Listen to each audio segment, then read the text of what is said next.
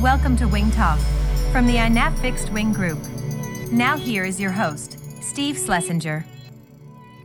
Hey everybody, welcome to the INAV Fixed Wing Group's Wing Talk. This is going to be one of the best shows we've ever done. We have Painless360. This is Painless360 After Dark here today.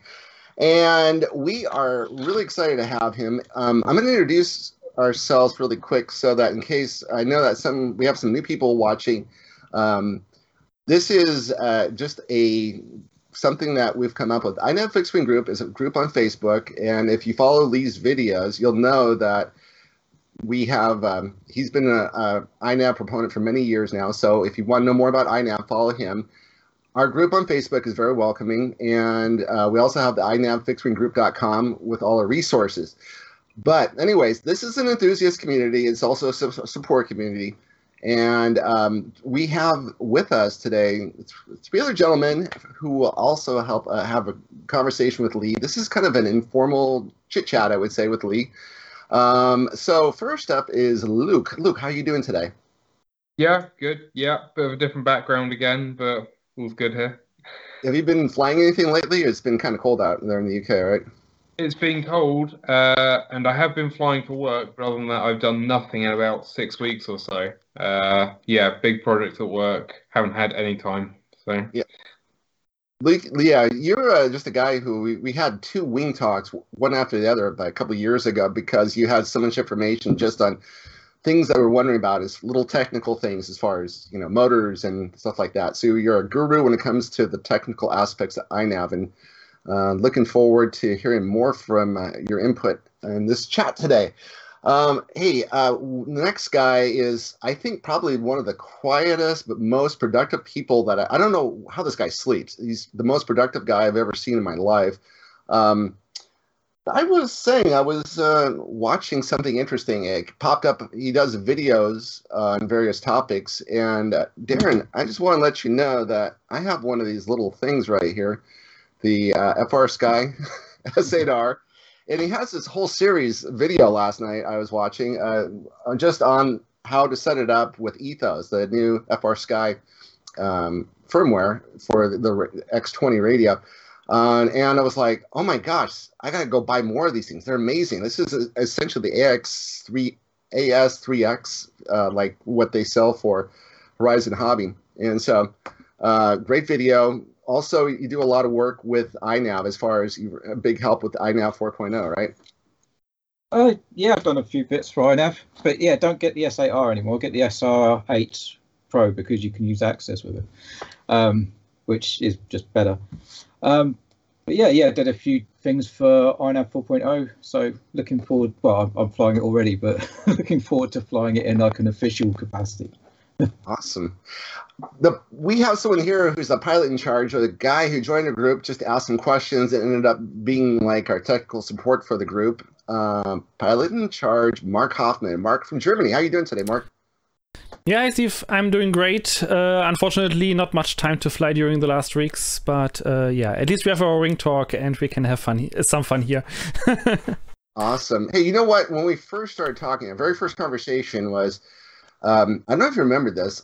You were like, "Who do you like to watch?" And you said you like Josh Bardwell's videos, and I said, "There's this guy out of the UK has these 10-minute videos that are amazing. Painless360. Those, if I go on, I can learn something in 10 minutes."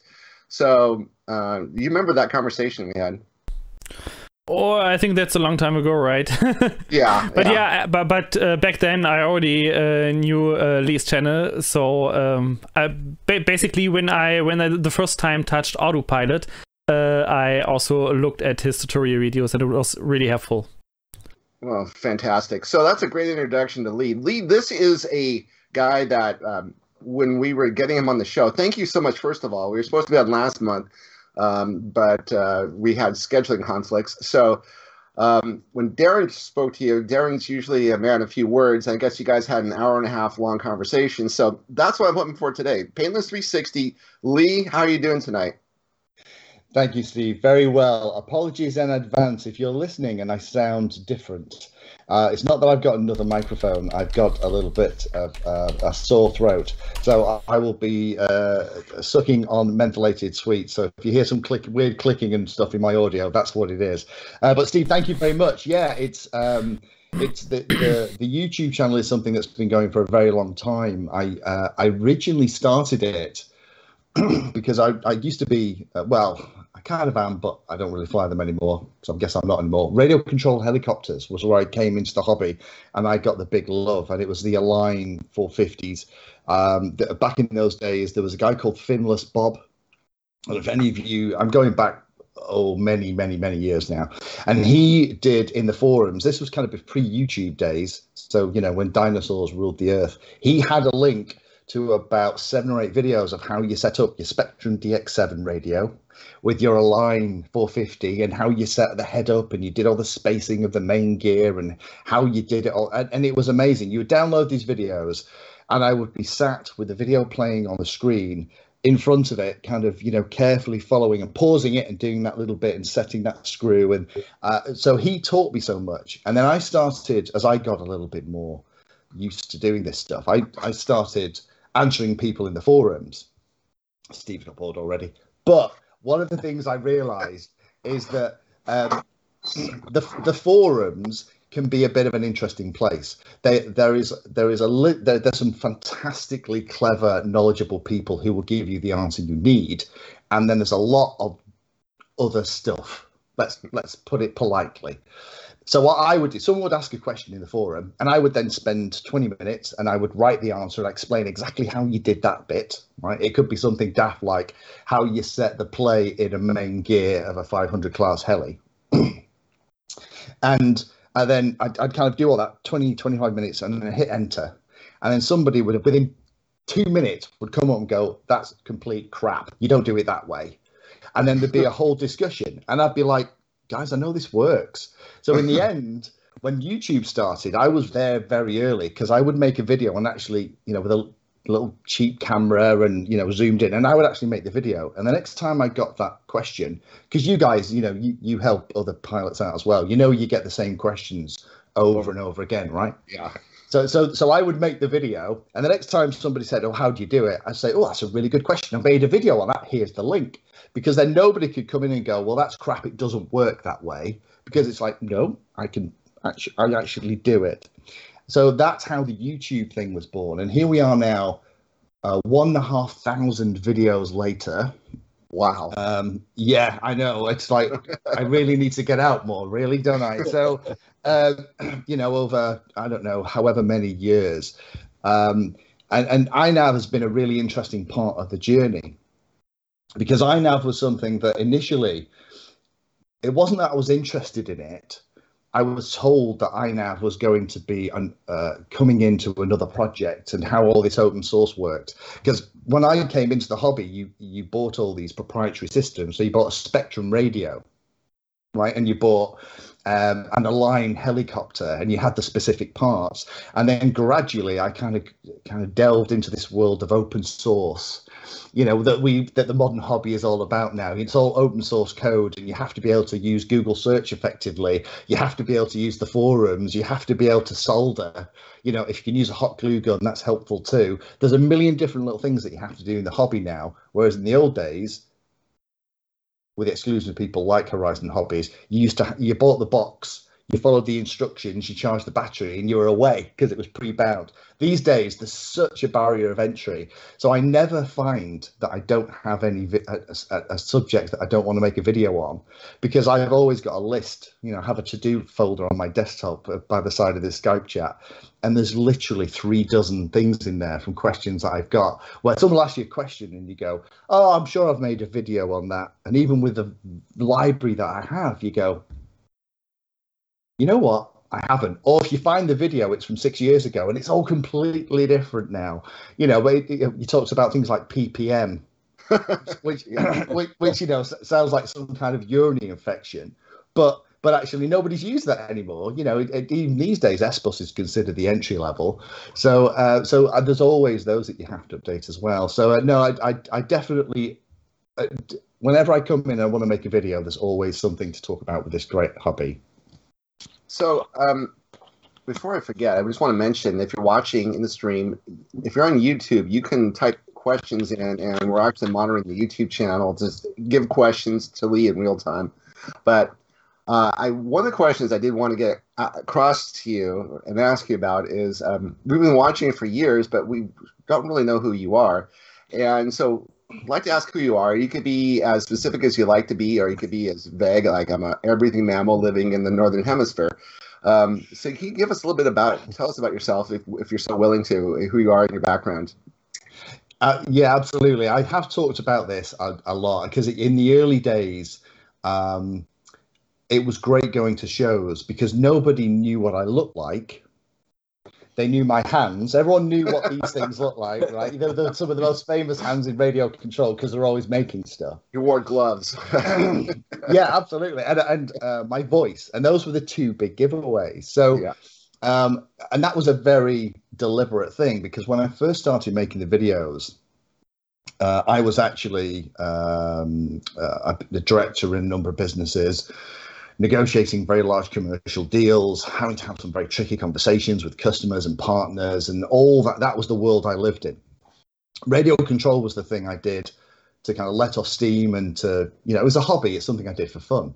But I've always been one of those people who like to help people and got a kick out of, we've all done it, right? Somebody wants to get in the hobby, and with the time they had their first flight, where they end up with the model in more or less the same pieces as they started out, you can just see it's that stupid big grin, and it kind of makes you feel all warm.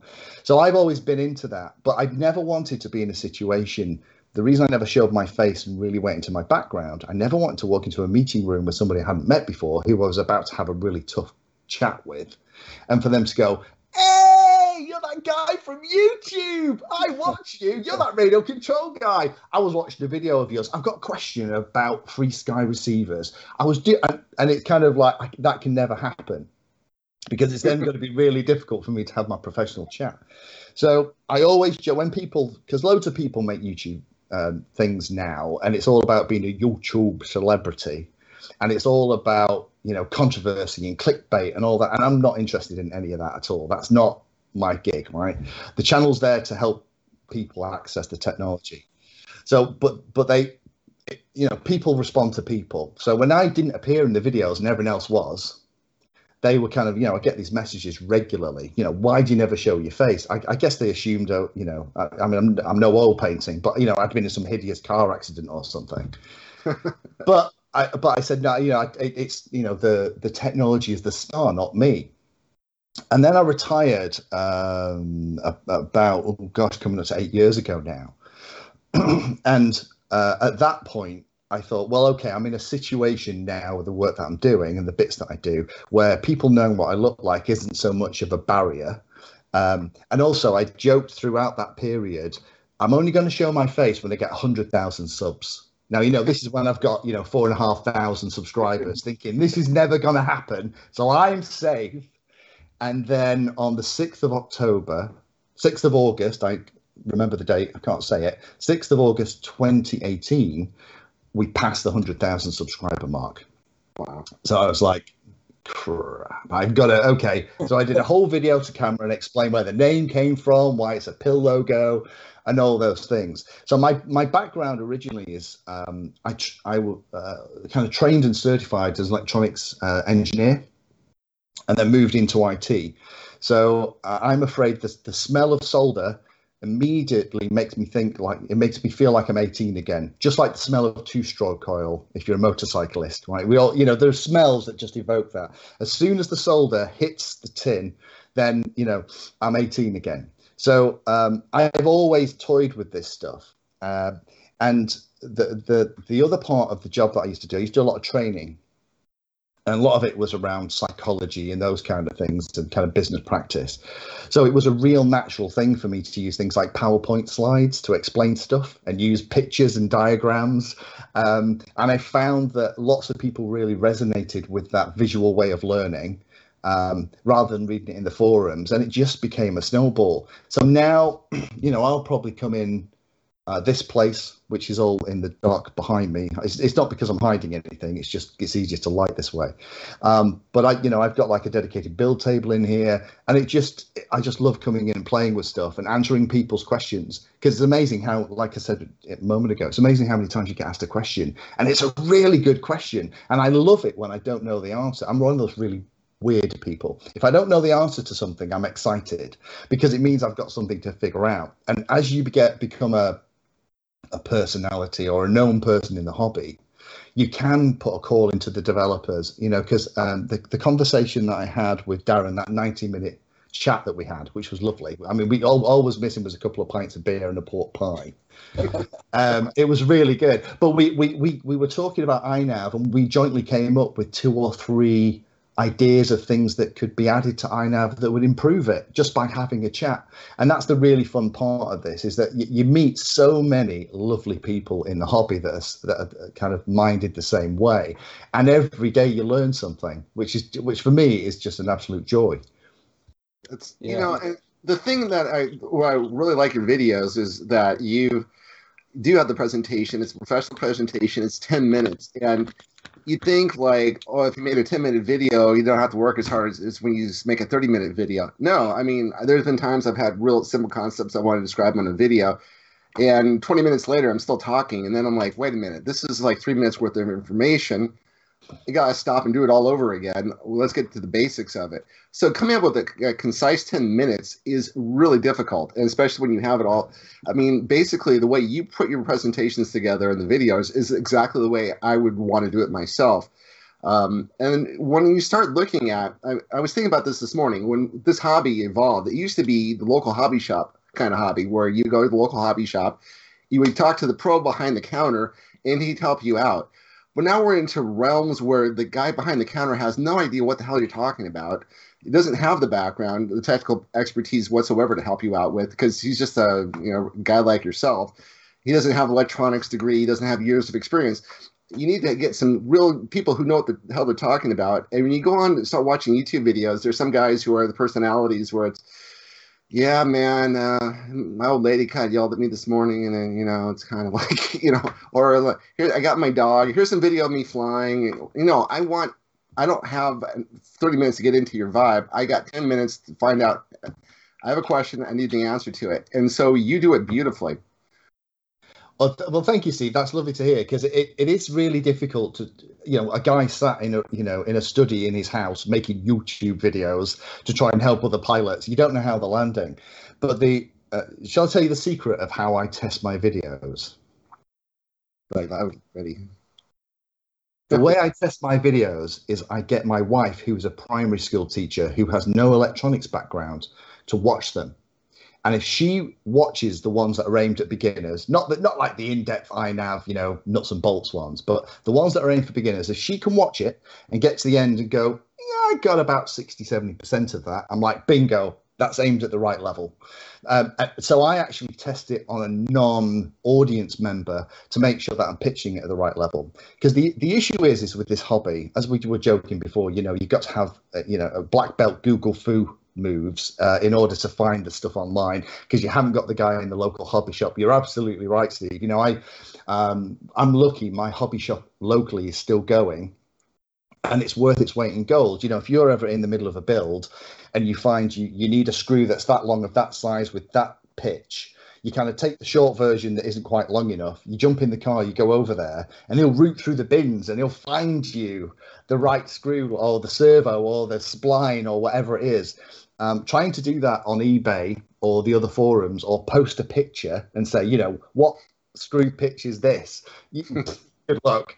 But in terms of all the beginner stuff, I think too much of the hobby is entrenched in 3-4 letter acronyms, and we have our own language, and we forget about this. When when Darren and I were having our chat, anyone listening after the first 15 minutes would probably think we were talking in code, because we just went full techie. You know, I put my cap on with the propeller down, and we got into that, and we were having a lovely chat. But anyone listening over here and in the pub would probably think, wow, what a pair of geeks, but also wouldn't understand what we're talking about. And we don't make enough of an effort for the new pilots to really step it back. And that's what I try and do with the beginner videos in particular, is just try and take some of the complexity out. So, you know, trying to explain a PID loop in terms of plumbing actually works for most people. You know, proportional integral, you can kind of explain it. Derivative gets a bit more tricky, but those kind of examples give over the basics, because once you've got the context and you've got the language, you can actually use things like the forums and Google search. But if you don't know the name of the thing that you're trying to find out, in the modern hobby, you are knackered because you don't know what to look for. You know, it's the thing that moves the doodad when I move on the radio. It's like, you know, even Google's not going to find, but you say, you know, the elevator, or how do I combine elevator and aileron? You know, because some of us will call it that, some of us will call it the pitch and roll, some of us will call it control feathers. You know, it gets really complicated. But no, thank you for the feedback. It's great. You know, if I ever, open invitation, if I'm ever doing a video that's called For Beginners or Introduction to, and I slip into 3 and 4 letter acronym mode, call me out on it, because that is not the point of the video. Even more, that's even more complicated. I just realized when you do videos about the hobby that are not in English, but in your native language. Just recently, I had someone in my YouTube comments. I mean, beside the fact that this guy was pretty rude in his writing and in his comment, but he was actually making a good point, that he complained that I used a lot of English words in my description while doing a German video. Like I said flight controller, I said yaw, I said pitch in a German video, and he complained about that. But on the other hand, I mean, of course, I could translate all the words in German words to make a proper, pure German video, but then people watch these videos and think, okay, I don't get that point, or I want to have background information about that, and then I search for Flugsteuerung instead of flight controller. But what do you find? You have to search for the English terms, because 98% of all manuals, all guides, all videos are all in English. And if you have barely content in your native language, doesn't matter if it's German, if it's Polish, like Pavel's videos. I mean, there's a video why Pavel, or there's a reason why Pavel makes all his videos in English and gets complaints from his Polish people. Yeah, sometimes you have to go down this route and to use special words that are focused on this topic, just so people have a reference where they can look for. I remember I did a very early series talking about some of the basics, and I called it something like Basics of Remote Control. And there was probably about 50 people on the planet lost their mind, right, that I wasn't using the correct term for radio control. Like, it's RC, it's radio control, not remote control. But I was like, no, you've missed the point. These are to catch all the guys who are and girls who are searching, not knowing what it's called, and think it's called remote control. And they'll find the video, right? Even if it's the wrong term, I don't want to be elitist about this and pull the ladder up after me. I'm intentionally using the wrong language because that's how Google works. And I think, going back to your point, Mark, is a really good one. I've always joked that because I spend a lot of time answering questions. It's one of the, I will do an hour and a half every day just answering questions on YouTube, on the ones that I get on email, on places like the Patreon feeds, and trying to answer as many as I can. And I joke that there is no such thing as a dumb question, but there absolutely is lazy and rude ones. Yeah. And funnily enough, the lazy and rude ones get much more succinct answers than the people who are polite and ask a well thought out question. Now, what is a well thought out question? Well, telling me the equipment that you have, what versions you've got, what things you've already troubleshooted, which actually tells me that you've actually made a bit of effort yourself and you've also had a bit of a look around. I'm more willing to get involved and spend more time on that, not because I'm elitist and I don't want to answer anyone's questions. It's because of all that information, I actually know which part of the hobby we're looking in, and I can kind of focus down on what the 3 or 4 potential issues are going to be. It's frustrating that when you get a one-line question, I have such and such, and it won't arm.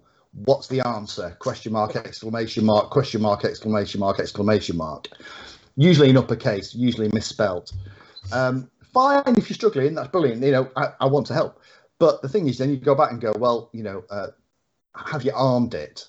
And you get then, because that's loads of people at the moment. You tend to get these waves of issues on YouTube. At the moment, loads of guys and girls out in India at the moment seem to be coming into the hobby. All the people who had loads of stocks of CC3D, NASI32, APM 8-bit boards, they're all selling them like hotcakes to these poor guys and girls out in India. So at the moment, I'm getting loads of questions from that community who are using technology that we all walked away from 5 years ago. But it's amazing because you think about it, they're watching a technical video made by an English guy in the English language, going back to Mark's point. And not only are they following along, but they're following along enough to actually frame a question because they don't ask in whatever language is native to them. They'll actually ask it in English, even if it's broken English. And I'm just mind blown about the effort that people go to for that stuff. But you kind of go and say, have you armed it? And then some of them will come back. Interestingly, not people from places like India. It's a first world problem, seems to be a little bit. Is they'll come back and they'll go, yes, of course I've done that. And it's like, whoa, okay, well, you didn't tell me you'd done that. And also, if you had, it will enable me to get down to 3 or 4 things. And after 2 or 3 goes around, you get to the point where you kind of go, you know what, I'm just not entertaining this anymore. If you're not willing to be polite and actually engage with me and give the information I need to give you a hand, it makes it really tricky for me. And in the time I've spent with that individual, I could probably answer another 3 or 4 questions and got people on the right track. So my ask is anyone watching this, I think if you're going to any subject matter, well, I'm not an expert and I wouldn't even deem to say that. If you're going to somebody who you think knows more than you do to give you a hand, the more information you can give them and the more polite you are when you ask the question, the more chance you'll get of an answer that will actually help you and not end up just frustrating everybody. Because for me, I love it when you get the message 2 or 3 days later, it's worked! Exclamation mark, smiley face. It's like, brilliant, that's why I do this. It's just soul destroying for those days. My patrons know all about this because I usually go to them and I'm just like, humanity is doomed. because some days you go on and it's literally every comment you go to on YouTube is like that, and you have, again, it just seems to be the law of averages. But it's just fun kind of helping people out, and just sometimes someone will ask you a question, and usually if they've given you enough information with all the videos I've got, I can usually just post the URL.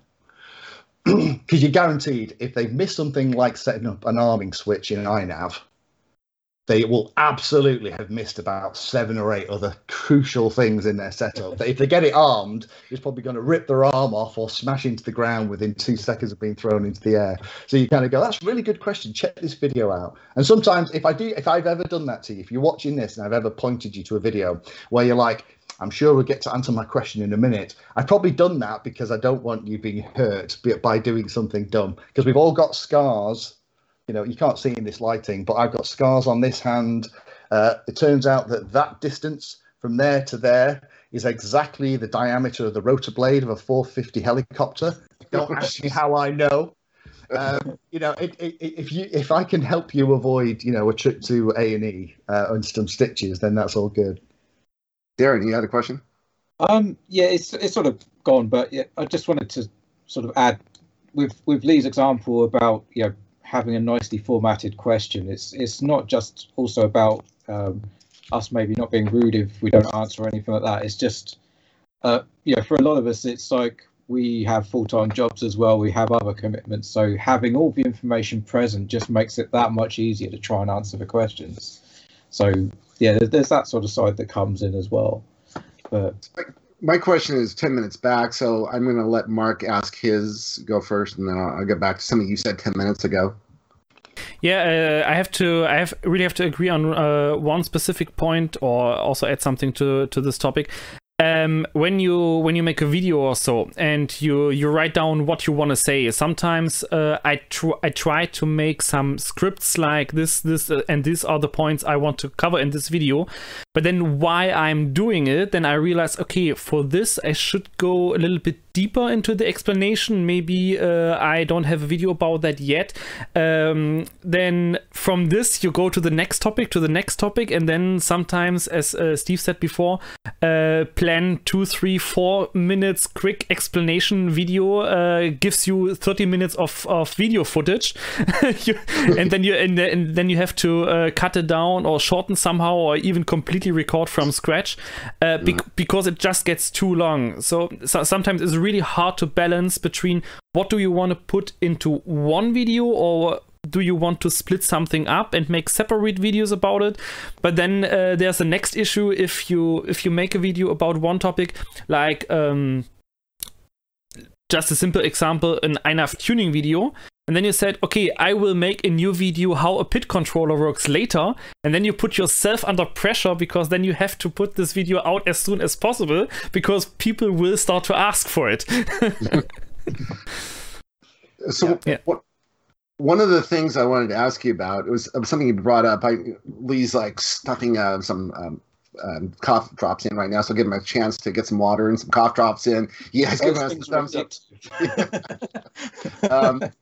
One thing you brought up, it was a really kind of interesting point. I'm glad you brought it up, was when you talk to people about this hobby and you explain to them that you fly radio-controlled planes, the perception they have of you is like, oh, you're flying toys. You know, it's either you're the guy who's at the field from the 1970s with the big Craft RC in your hand, flying the big, gas plane that's made out of balsa wood, or you're flying little foam toys at the park. But they don't really understand what this is all about. And even I have a friend who went through ground school and actually became a GA pilot. And, I'm trying to explain to him what the hobby's about right now, and he doesn't get it. This is like a software engineer, so I'm like, this is essentially everything that you do right now. All your training and all the stuff that you've done is kind of the good starting point for getting into what we're getting into right now. Because we talk about UARTs, we talk about it's all electronics,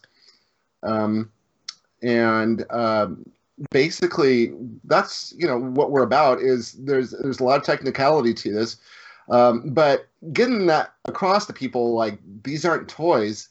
Have you had any problems with this? I mean, because I know that was something that was on your mind when you were like 5-6 years ago. Is it still that case now? I think he's back. He's smiling. You're on mute still. Lee, you're on mute. Lee, you're on mute. There you are. Sorry, there we go. Sorry, just clearing my throat, everybody, so that I can do the next ramble on that I tend to do. I would actually, and this might be controversial, so after saying I don't want to be controversial YouTuber, I think they are toys. I do it because they are fun, right? I have had parts of the hobby that felt like they were hard work. And what I mean by that is my friend at the moment who I didn't realize he was into radio control. It just happened. He just mentioned that he flew radio controlled planes. And I was like, really? How have we never talked about this? And then when I went down to his house, he had about 6 Horizon Hobby models, all with a separate radio. Oh, God. All held together with gaffer tape and all kinds of stuff. So I immediately went, right, okay, well, I'll tell you what, we're going to buy you a new radio. So we got him a computer radio, and I put new receivers in and set his models up. So he had, because at the time he was constantly buying AA batteries, because all these radios ran on 4 AA's, right? So he literally had a pack of AA's in his garage, and he'd swap them out every day. So, but for him and for me, when we go flying, it very much is, it's a toy. It's marginally cheaper than grade A drugs and prostitutes, this hobby, but only slightly. right? And I haven't got the money to spend on all the balsa wood side of the hobby and icy and glow, right? That's not kind of my thing. But for me, it's about taking a wing or a quad or, you know, whatever, line of sight FPV and just going and having fun. So I think it's probably a mental thing with me. I like to almost designate them as they are kind of toys, because there's something that I play with, even though, you know, 50-year-old guy. It does make me feel like I'm like 12 years old, you know, zooming over the tops of trees at 100 miles an hour with DJI HD goggles on, and then, you know, pulling up and rolling around as my mate tries to follow me as we film everything. It's just epic fun. So for me, you know, the only thing in the hobby that I have an issue with is the word drone. Yeah. All right. Yeah. And that's because the drone has such a negative connotation. Because my friend has one of my local flying buddies here. I helped him get some new FPV goggles, and so we've been mates now for over a year. And in that time, his hobby's gone. You know, because every time I go around, I'm like, oh, do this. So he always ends up with a bit more, and he's a full-size pilot.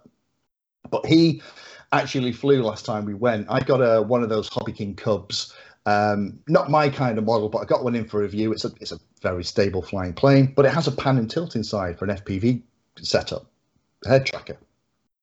And we flew it last time, and he's a full-size pilot, and he absolutely loves it. But one of the flying days we were flying, this old lady stopped at the field on the gate, you know, leaning over the gate, not quite with the, you know, the piece of grass out the corner of her mouth, but close, and was kind of watching us. And she shouted me over. Now, at this point, I'm being his spotter, right? So I'm trying to walk back to her, keeping eyes on the plane, because he's flying one of my HD wings at this point. And I'm thinking, if he crashes this, it's 150 quid's worth of air unit I'm never going to see again. So I backed up to the thing. She says, "Are you flying a drone?" And I said, "No, it's a flying wing." And it was really weird. Her reaction, once I said it's not a drone, went from one of a little bit confrontational about what are you doing in this field to kind of going, "Oh, right, how does that work?" I was like, "Oh, well, he's actually flying, and the things he's wearing, he can actually see out of a camera while he's flying." And she wanted to know all about it. She was fascinated. But because drone is such a loaded term in the hobby, you know, she was very, very confrontational until I said it isn't. And I think we do have drones in the hobby. You know, we have flying cameras and things like DJI make them. But in terms of the stuff that we're flying as INAV pilots, you know, I don't think they're drones. I think they are fantastic toys that are incredibly complex. You know, when I take the top off one of my INAV builds, because one of them has the FPV combat system in there as well. So there's probably about 8-9 circuit boards, including the receiver, the VTX, the 433 megahertz, the flight controller, the ESC. You know, I always feel a bit like Tony Stark, you know, when I'm sat soldering stuff and I've got the INAV stuff running with all the code scrolling past as I'm doing a dump. I do feel like I should have an arc reactor on my chest. It's awesome. But, you know, when you show people that stuff and you show them what things like FPV are like, I think it overcomes a perception that lots of people have about the hobby. And a lot of that perception, if they're not in the hobby, has come from mainstream media, which I don't think has been very kind to the hobby over the last 5 or 6 years. Especially in the UK, you're right. Yeah. We get blamed for Tesco bags flying about in the atmosphere. No. So, guys, I would like to jump in here at this point with a few questions that came up in the chat for a while already. Ritzy asks a question for Lee. What do you think about the RC plane simulator called Wings? I've tried it. I've done a video on it, probably. Surprise, surprise. I find simulators, for me personally, one step too far away. Every single one of them. I started. I don't know if some of you remember Phoenix RC. Yes. I was gutted the day that Phoenix died, and didn't rise again from the ashes. Unfortunately, it was the real deal, wasn't it? But they had the little dongle, and I spent hours and hours and hours because a simulator for a new pilot is something that I always recommend, even though lots of new pilots these days don't want to invest in a simulator. because it's not as fun as flying in a field and trying to kill yourself. But actually, the crashes in sims are cheap. Wings isn't bad. It's all right. I think there are some very good free simulators that are kicking about now. I think a lot of the proprietary ones, because I would recommend Phoenix because it wasn't ridiculous money. Was the other one Real Flight? Is that the one I'm thinking of? Yeah. Yes. Horizon Hobby. I wanted to buy Real Flight, but I was too cheap when I bought Phoenix RC. Is the reason I got it. But the problem is that I don't think any simulator has yet really captured all the little nuances of what it's like to fly an actual plane.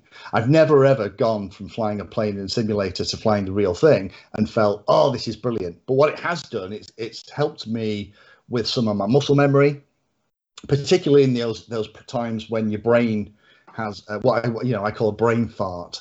Because in those times when the world goes into slow motion and you realize that you've just stalled your wing because you were trying to turn when you were doing 12 miles an hour in your plane, and the whole thing has just gone, you know what, I'm out, and just started spiraling down the ground. You have a split second to sort it out, and doing things and playing with them in the simulator is a great way to get the muscle memory. But in my experience, the way that things stall in these simulators don't really give you a realistic idea of what that's going to feel like. And also a stall in something like a Cub model versus a stall in a really fast wing versus a stall in a glider, it's all really different. And back in the day when Flight Test, back when they used to make videos that were instructional rather than entertainment, they used to talk all the time about what the stall characteristic was like. And I used to think that was great, because as a beginner, you want a plane that when it stalls, it just goes ugh and drops the nose. It doesn't just bail, one wing bails, and it's what I hear called all the time, a spiral of a death spiral. That's what people call it, isn't it? No, it's a stall, mate. It's a stall. That's what it is. There's a way to get out of it. The problem is if you stall with only about 10 feet above the ground, it's all over before you've got a chance to fix it. But for me, I think none of the simulators that I've ever tried have truly given me that feeling, to give me that reaction time in the field with a real model. So I don't use them as much as I probably should. Yeah. Darren? Has anyone got any ideas of a good simulator? Well, I have dabbled with Aerofly, which is pretty good. Again, I'm not too sure of the stall but yeah, I used to use Phoenix as well. I find Wings is a bit more of a game than a simulator. That's where I put it. But you sort of touched on it earlier, but the thing I absolutely love about simulators is crashes don't cost you anything. Yeah. And I'll potentially go on there I want to try and learn this, but I can guarantee 10 seconds later I've got the big Edge 540 up and I'm just trying to do stupid things. But it sort of does work. You do eventually, I'm almost being able to hover now, well, in the sim at least. In reality it's a bit different, but you do build up on those memories. So I do like the simulators for that sort of thing. Well, I learned to fly on Real Flight, so that, the one thing I'll say about that, before the Horizon Hobby bought the company, is that it was actually really a decent product. They had, for example, the multiplex Easy Star in there, and that, I swear to God, it flies exactly like the real Easy Star. It's exactly, and a lot of the planes, they've got the feel down and everything. Unfortunately, now what Horizon Hobby has done is they're all planes that have Spectrum radios on them. So these are all local hobby shops planes. And I guess you can still download some of these older planes and work with them, but I tell you, it's pretty remarkable how realistic it is. You get the feel of it, even though I'd say the real downside is you can't see the ground. So you don't really know where the landing field is. And so it's really hard to learn how to land with those planes. But other than that, it's all pretty good. Mark, you have more questions? Yeah, I think just one thing for the simulator stuff. The problem that I have with all simulators, and it doesn't even matter if it's a wing or a multi-rotor simulator, is nothing of that actually represents reality, and nothing of that can teach you really critical situations. Like if you fly a plane simulator, even a doesn't matter if it's FPV or line of sight simulation, if you like pull up out of a stall or out a steep dive and your plane is fast, for example, on a rear plane, the control surfaces will flex. And eventually you cannot pull out anymore, or you have less authority. The simulator does not simulate things like that. It also doesn't simulate a nose-heavy plane or a tail-heavy plane. Every simulator I have seen so far, the planes are just perfect. And this never prepares you to fly your first own setup plane that will never be perfect. That's just impossible. Even if someone else does it for you, and then you go flying by yourself, you put the battery just slightly different, the CG is shifted, the balance is not right, you have a different prop on it, it will behave differently, and a simulator cannot prepare you for that. So that's just something you have to learn in reality. The only thing the simulator is really, any simulator will work for, is to get the muscle memory, as Lee said, and learn that if you fly towards you, right, left is still from the view of the plane, not from your view. And that's the most important thing. Just recently, when I uploaded the video where I flew the Z02E12 drift line of sight, it just has roll and pitch, it has no rudder. And I tried to do some inverted flight, and then quickly rethinking to push to go up instead of pull. That threw me off, and I crashed it into the ground because I was just 5 or 6 meters high. But when I fly towards me, I have no issues with that anymore. That's totally fine. That's basically the next step, and I have to learn that in reality. That won't work in a simulator at all. So depth perception is the other thing it won't ever teach you. Yeah, that's the next thing, because you don't have 3D view unless you use maybe VR goggles. A simulator in VR would be nice. That would be great. I think Real Flight does that, but I've not bought Real Flight to try. I've got the Oculus, so maybe I should invest and have a go. Maybe it's worth a try, yeah. So I have more questions from the chat. Boo Lagerstrom is asking, how will our hobby interact with commercial airlines in future? I think he refers to the regulations here at this point. Yeah, anyone wants to say something about that? What do you think? Deafening The only silence. thing I will say about that is that is that INAV radar. That's something that both you guys have been speaking about recently, even though it's been out for a couple of years. It's the first time that I've seen something where you have something that's completely different, a different microcontroller that's attached to the microcontroller, which is your flight controller. So that's with that, there's a lot of possibilities. And I was thinking when I was looking at INAV radar, it's kind of like the starting point of what they're trying to do with remote ID, which is they want you to be able to say that you have your altitude and airspeed and all this other stuff. You know, you can broadcast out who you are, where you're located, and all this stuff. Then you also get the reality of the situation that once you get after a certain distance, you can't really see the plane anymore. It only puts out a signal for about, what is that, like maybe half mile in the air when using INAV radar. And it's going to be even probably worse because whether they're going to be a little modules that you plug into your receiver and just puts out a little signal you put on the side of your plane on the inside. And it's going to work only if you're very close to it. But you're asking about how it would interact with the airlines, commercial airlines and stuff like that. And then that becomes a question of, if you're flying a commercial jet, do you really want to know if there's a radio controlled plane that's at 400 feet when you're up at 30,000 feet? But also, until they get all manned aircraft to have remote ID, I don't see why radio controlled should have. It's a whole bag of worms. Yeah, we do have this thing. I mean, called ADSB. So we have the ability. There is already a standard for commercial that already exists in the hobby. Things like the Pixhawk carrier boards. Some of the latest ones have ADSB on. And ADSB is a wonderful system. It actually In the current version of Pixhawk, it only hears the ADS-B transmissions from aircraft. So it's really cool when you have your Pixhawk plugged into your ground station on your desk. I live near to Manchester Airport, which is a pretty big airport here in the UK. So all of the little planes that you can see as dots in the distance appear on the map within, because the little Pixhawk can hear the ADS-B transmissions, and you get information about heading, altitude, things like that.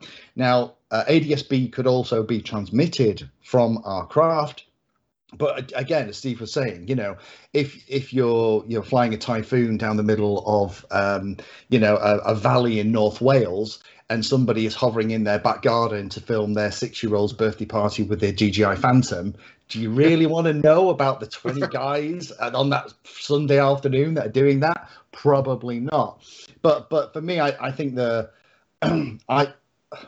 is a ceiling that is there for a reason in the hobby, the 400 feet. The lowest ceiling for even microlight and commercial flight should be 500 feet. There should, in theory, because I do microlighting as well, so in theory there should be 100 feet of grace.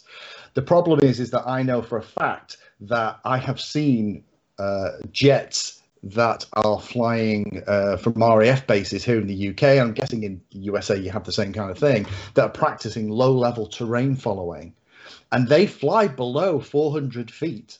You know, it's one of those where, and those things are fast. By the time you realize that, you know, you can hear a jet coming and you probably need to drop the quad, it's already been sucked through the engine, spat out the back, you know, and there's a pilot stood in front of you asking, can you use your phone? You know, it's not ideal. So it's a really big question. For me, I would love it if the hobby was kind of left alone. I don't think it will be, but I would love it if the hobby was left alone, for us just to do what we do, be responsible pilots, you know, occasionally be a bit silly, but nothing like flying near Gatwick Airport, because let's be honest, that was a completely made up fabrication thing. I still haven't seen a picture. It's amazing how when any other drone incurs any other airspace, there's loads of pictures. There were about 1 million people at Gatwick that night and we didn't get one photo. Everyone has a phone.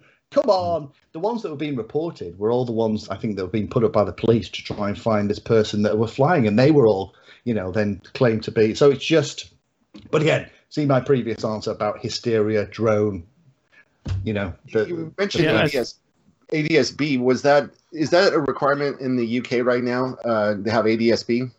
Not currently. Yeah, it's a requirement in the United States. It started in 2020 that all planes, even GA planes, have to have ADS-B. So we're already on it. I think we'll end up with it. Sorry. I was going to say, I don't know if it's. I thought you were talking about models, Steve. No, I'm talking about the GA planes. Yeah.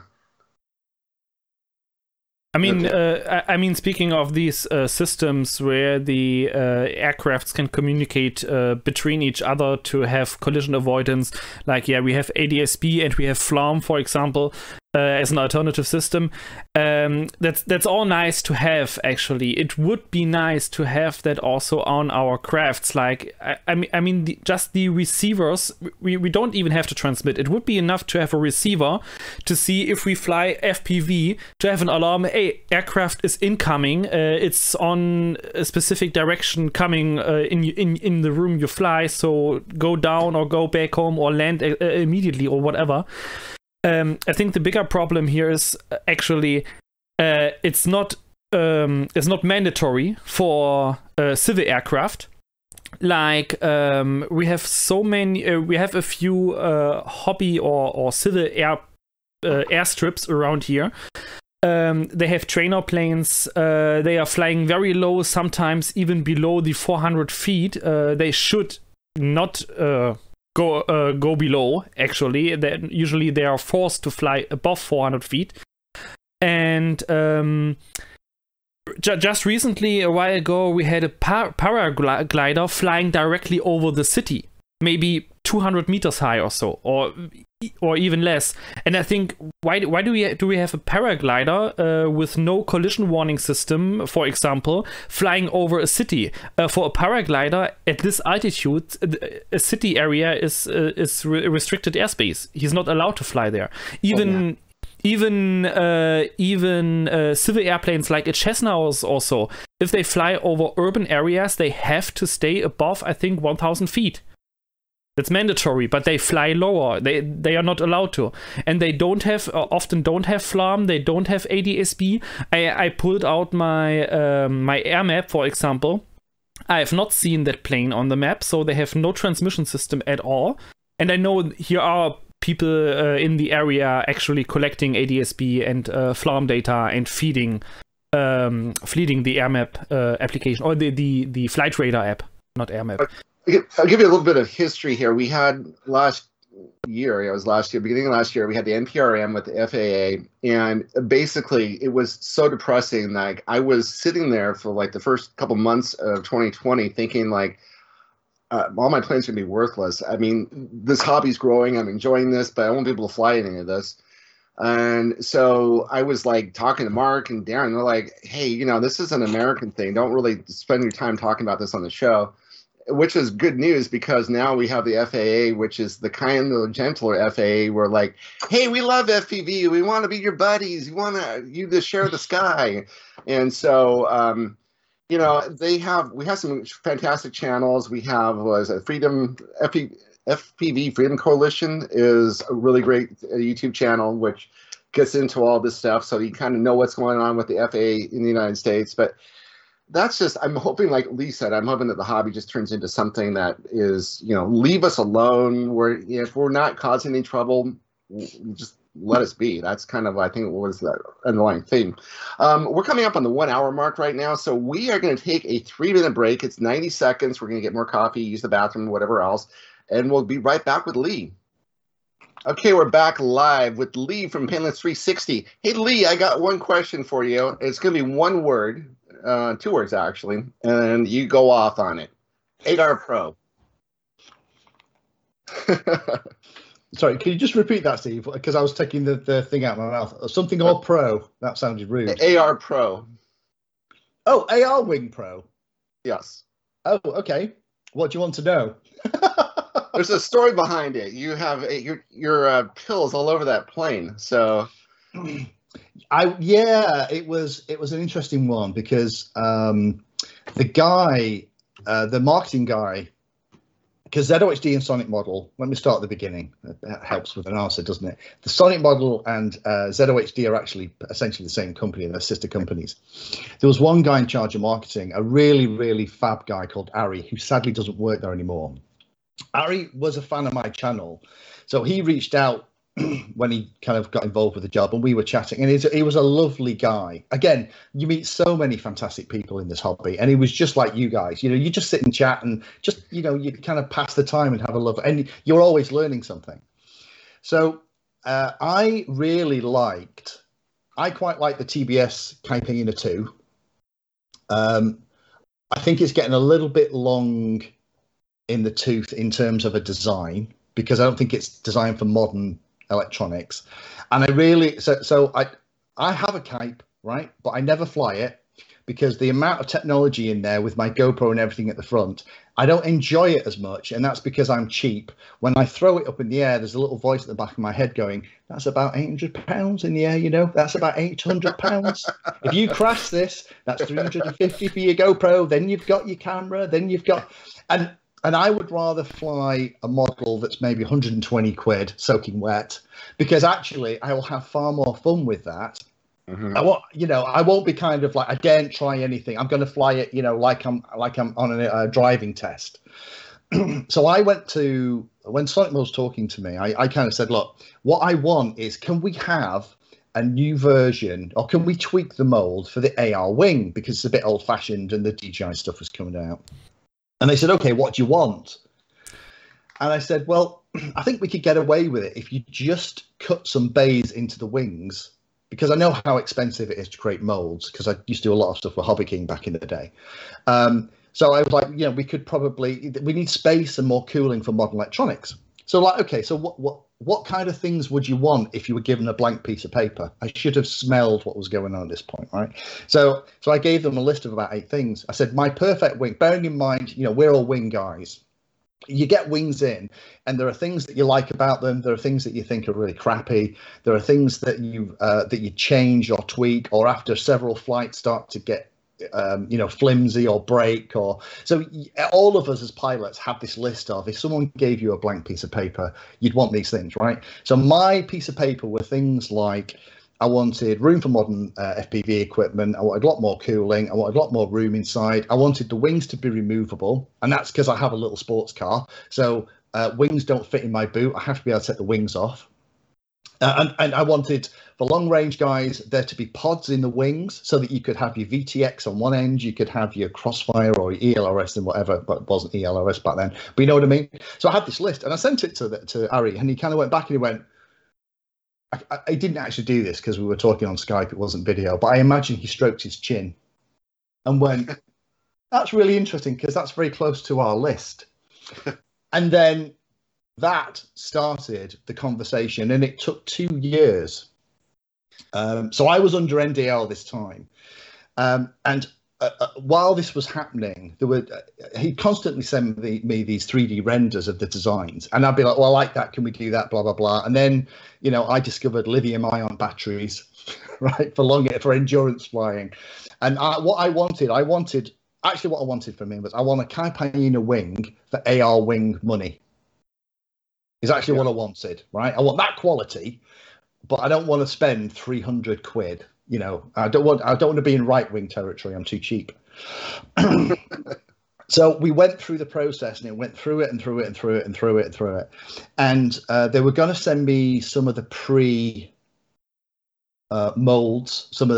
What they do is when they make the new wing, as you guys know, but for the people listening, the way it works is that they tend to do a number of mold tests. And they tend to be a bit rougher, but they are flyable models. They're going to ship me some of them. But things like Chinese New Year happened. COVID started in the March of that year, which delayed the release. And it just became a nightmare. So in the end, I hadn't seen the final model. I'd seen pictures they'd taken of it. I'd seen 3D renders and all these things, and Ari had taken me through the specs, and we kind of confirmed how it would all work. And I wanted to make sure that there was enough room. And they did everything I wanted. They only missed one thing. And the one thing they missed is that I wanted the connector that was at the root of the wing, because when you put in the AR Wing Pro, when you attach the wing, it actually makes all the electrical connections, right? 8-pin. Exactly. I asked for 8-pin, and they put 6-pin on it. And I said, for God, why? And it was like, well, it's a cost thing. I was like, are you seriously telling me for 2 extra pins? And I just had a Patreon today, actually, just going, I've got my AR Wing Pro. I've got I think it might be an ELRS system out in the wing. How do I wire it up? Because I haven't got enough pins. And I was like, yeah, mate, sorry. But then trying to retrofit that is really tricky.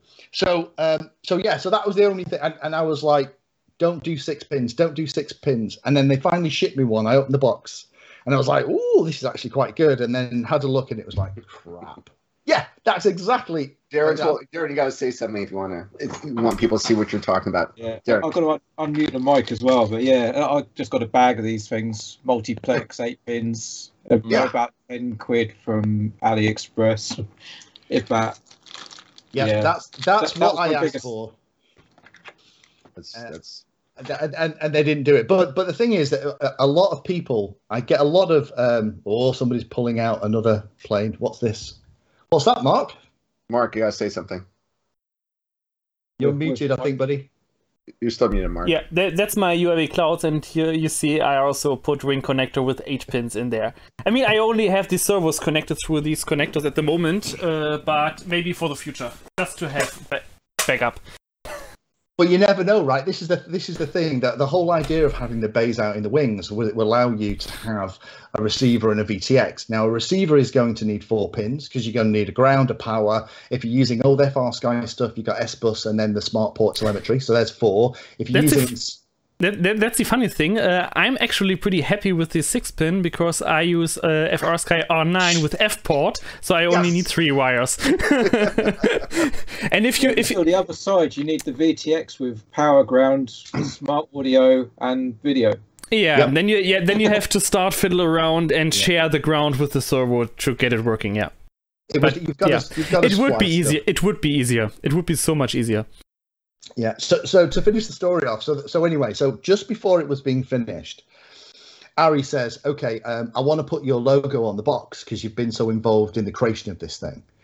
And I hadn't flown it at that point. And the thing is, with the wing, I wanted it like the AR wing was. I didn't want a hotliner. I didn't want something that was going to do 115 miles an hour. I wanted something that with a 7,000 milliamp hour battery, LiPo battery in the nose, it was going to balance and the CG was going to be in the right place. And then you could fly for 90 minutes, right? You could put your FPV gear on it. You know, you could sit there and you could just relax and just have that. Because I love to fly like that and have those really serene, you know, kind of flying things. It's kind of what I not everyone likes that, right? It's a broad church. But that's what the wing was designed for. But I didn't know if it flew like that. So here's Ari, and he's been very kind, saying, we'll put your logo on the box and blah, blah, blah. And I was like, I'm really nervous about this because I don't like the idea of review channels endorsing things like products. Because personally, I have this little question in my mind is that, okay, so if you have a competing product that's sent to you and your other product, when it's sold, you get a kickback because you've got your brand name on it, are you going to give that other motor a fair shake if you don't make any money off it because you're being a YouTuber to replace a day job? Now, in reality, they probably are. But for me as a viewer, and, you know, from my sales and marketing background, I've got that question mark, right? I'm kind of like, why are you going to do it? So I was really nervous about it. And I said, look, I haven't flown it. So he said, okay, what we'll do is we'll put a thank you in the manual with your logo. I was like, right. And he said, in the first 500 units we make, it'll have a special battery strap. Have you ever seen any of the special battery straps that they make? Hey, there we have it. Right. Keep hold of that. It's going to be worth money someday because they only shipped. Sorry, Mark, you're on mute again, buddy. Yeah, unfortunately, it snapped in a 120 kph crash. Mark, if you send me your address, because I will send you one, because what they did is they had a production run of 2,000 made, and he sent me the other 1,500. So I literally have a bag the size of a dustbin. Oh, wow. Right? So if any of you guys ever want, you know, a battery strap, just hit me up because I have literally about 1,000 of them. But so when the wing came, you know, going back to my story before about the Maiden, I was really nervous about it. And if you've seen the Maiden video, I throw it and fly it over the muddiest, most disgusting, horrible field you've ever seen in your life, right? It was the day before we were about to go into another lockdown here in the UK. So it was my one and only chance to get one of my flying buddies in with wearing my hat cam. So it was a one-shot deal, right? Any other day, I'd have gone to the field and just looked at it and just gone, no way, not a hope. But I had to do it. So, and luckily, when I threw it up, it flew. The CG was working, and it was that graceful endurance-style plane. It only pulls about 4, 5, 6 amps in cruise. So I was really happy. But the thing is, I get a lot of people who contact me going, I love the AR Wing Pro, it's brilliant, it's just what I want. And they fly it like it was designed for, where it's, you know, it's an endurance, soaring, floaty wing. And I get like another group of people who get in touch with me go, what were you thinking? Were you on drugs when you came up with this list? Because it's terrible. But they're trying to fly it in a way that it wasn't designed for. You know, if you want something that's going to go like stink, there are a million other different wings on the market that are probably better suited. Just so you feel good about this whole experience, we take a poll at the start of the year. Every year we're going to do a poll. So we did the top 21 planes of 2021, and the AR Pro was number 1. Wow. Okay. Oh, okay. Something went okay then. Fantastic. Well, thank you to everyone that voted for it. It does. Interestingly, since Ari has left, the new marketing guy has a very different style, and that very close collaborative working relationship that I had with ZOHD and Sonic Model has disappeared. It's building up a little bit now, but it's a bit of a shame because I think the only reason, in my humble opinion, that the AR Wing Pro is as good as it is, you know, opinions vary, but it's because the manufacturer did something weird. They actually came and asked the pilots what they wanted, right? Too many. I mean, look at the some of the models that are coming out at the moment, you just get them, and they definitely have been on drugs when they've come up with them, because it's like, well, what part, who is this aimed at? And it isn't clear. And a lot of the models coming out at the moment seem to be aimed at the, I need to go 120 miles an hour crowd, which is fine. I've got wings and I do that. But it's like, well, what about the days that I just want to go, and it's a beautiful day and it's a fantastic view, and and I just want to go up to altitude on DJI goggles, go up to maximum altitude and just float and soar around with the birds. And not many people are doing that at the moment. That's exactly right. Yeah, they're this AR Wing Pro was a fantastic build. It was number one. Number two was the AR Wing, the classic Wing, the 900. So the one question I have for you, and I know you touched on the subject, which is getting free stuff. And so that's a dream I think people have. Like, if I'm going to be a reviewer, I get free stuff, and I get all these great planes sent to me, and I'm going to pick and choose the planes that I want, because these are the planes I would normally buy, but I'm going to get them for free. I'm going to say wonderful things about them. And then we had Andrew Newton on before, so he basically told us that all his friends have all his old free planes, and they don't want it anymore. So what do you do about that? You know what I'm talking about. Lee's laughing hysterically right now. So, what are the stories about the free stuff and the free planes? Because sometimes I bet you're sitting there working on these things, and you're like, "This thing costs $80, and I'm spending 5 hours of my life on this." Well, the funny thing is that the foam might cost you $80, right? But by the time you finish building it, you've put 8 hours of building. Because remember, of course, that you've got to document and film all the build process, because you're going to make a video about it, right? So you got that, and then you put all the equipment in. And usually I'll try and put a flight controller in it, because I want the telemetry to have things like current draw and airspeed, ground speed and things like that, so I can talk to that in the video. So you end up putting loads of stuff in these. First of all, talk a little bit about free stuff, because I think that there are people who start YouTube channels with the express idea that the manufacturers are then just going to magically fall over themselves and send you boxes and boxes of free stuff, right? It does not happen, people. You have to spend a lot. Now, there are channels, I put my hand up. Now, I am very lucky. I have a good relationship with a lot of vendors, and there are vendors that I love and trust. People like your Armatans, people like your Right Wings. Although, to be fair, all my Right Wing stuff I bought, because, Right Wing doesn't give anything away for free. But there are manufacturers that I know and love. But there's also this other misconception that if you get a product for free, you're going to give it a favorable review, right? And I think this is something that's worthwhile talking about, because there is only so many hours in the day. And going back to your point, Steve, about taking a really complicated subject and trying to squeeze it into a 10-minute video that a primary school teacher is going to understand. What you don't realize is that sometimes the video that you watch that takes 9-10 minutes to consume as a viewer, the last one that I did, it was it was INAV compass alignment, right? And I was working on that for 3 weeks. Right? 3 weeks, and I read everything in the wiki and the docs and did the Google foo, right? I've got my Recon 7 here that works brilliantly, so I tried to work out how that worked. Even got in touch with Pavel. Pavel told me exactly the same as what was in the docs, which wasn't any help at all. So sometimes you don't have thousands of hours every month to just do videos on, is this a new set of fat shark killers or whatever. So I'm really picky. If I'm ever offered anything, I spend a lot of time and actually look at what it is, because I don't have time to get stuff in that's crap.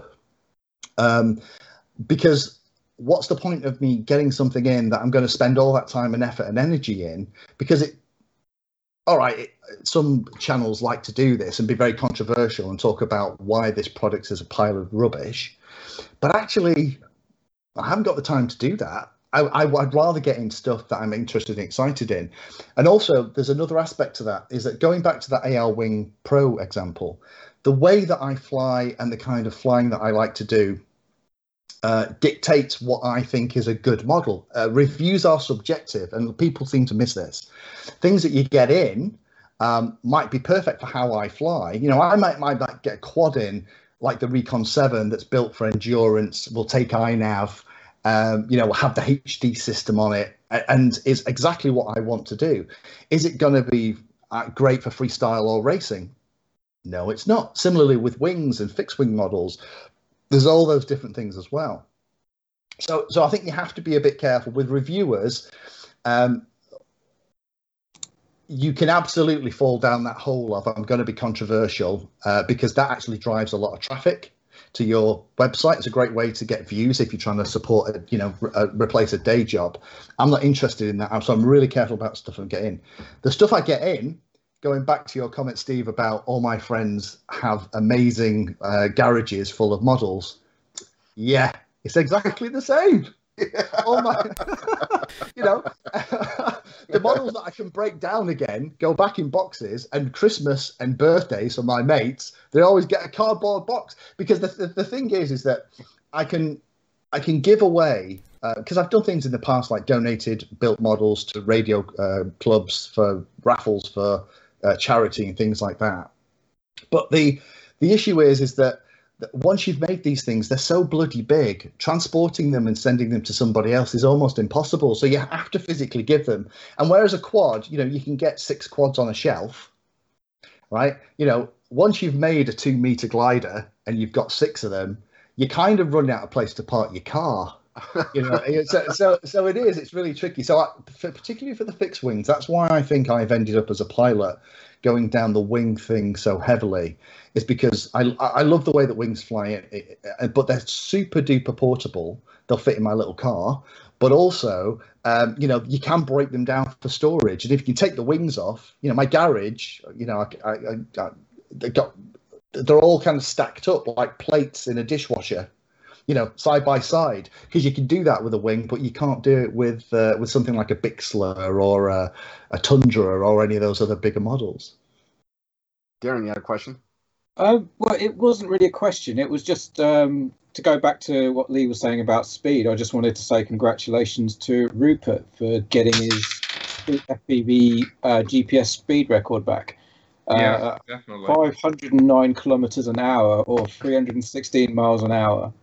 So, yeah, he saw an American took it over about 441 kilometers an hour. So he wanted to get it back after that. So he smashed it. Don't worry, the USA will get it back soon enough. Mark. I wanted to add something about the review and freebie stuff you talked before. That's really a good point. Sometimes reviewer doesn't matter if they buy the stuff or if they get it for free, if they are honest at least. They say, yeah, okay, this is a good product or this is a total crap product because it doesn't do what they wanted to do.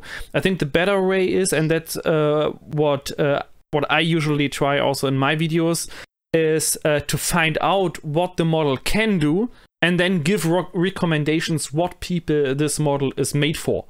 And if it really flies like crap, if it's a plane, for example, then it flies like crap. Then it's nothing you can, not much you can do about it. I mean, the AR Pro was a good example. I'm a guy who likes long range flying or low altitude cruising, maybe some speed cruising, and that's why I really love the AR Pro, because it's a perfect small long range platform. It can fly forever on lithium ion.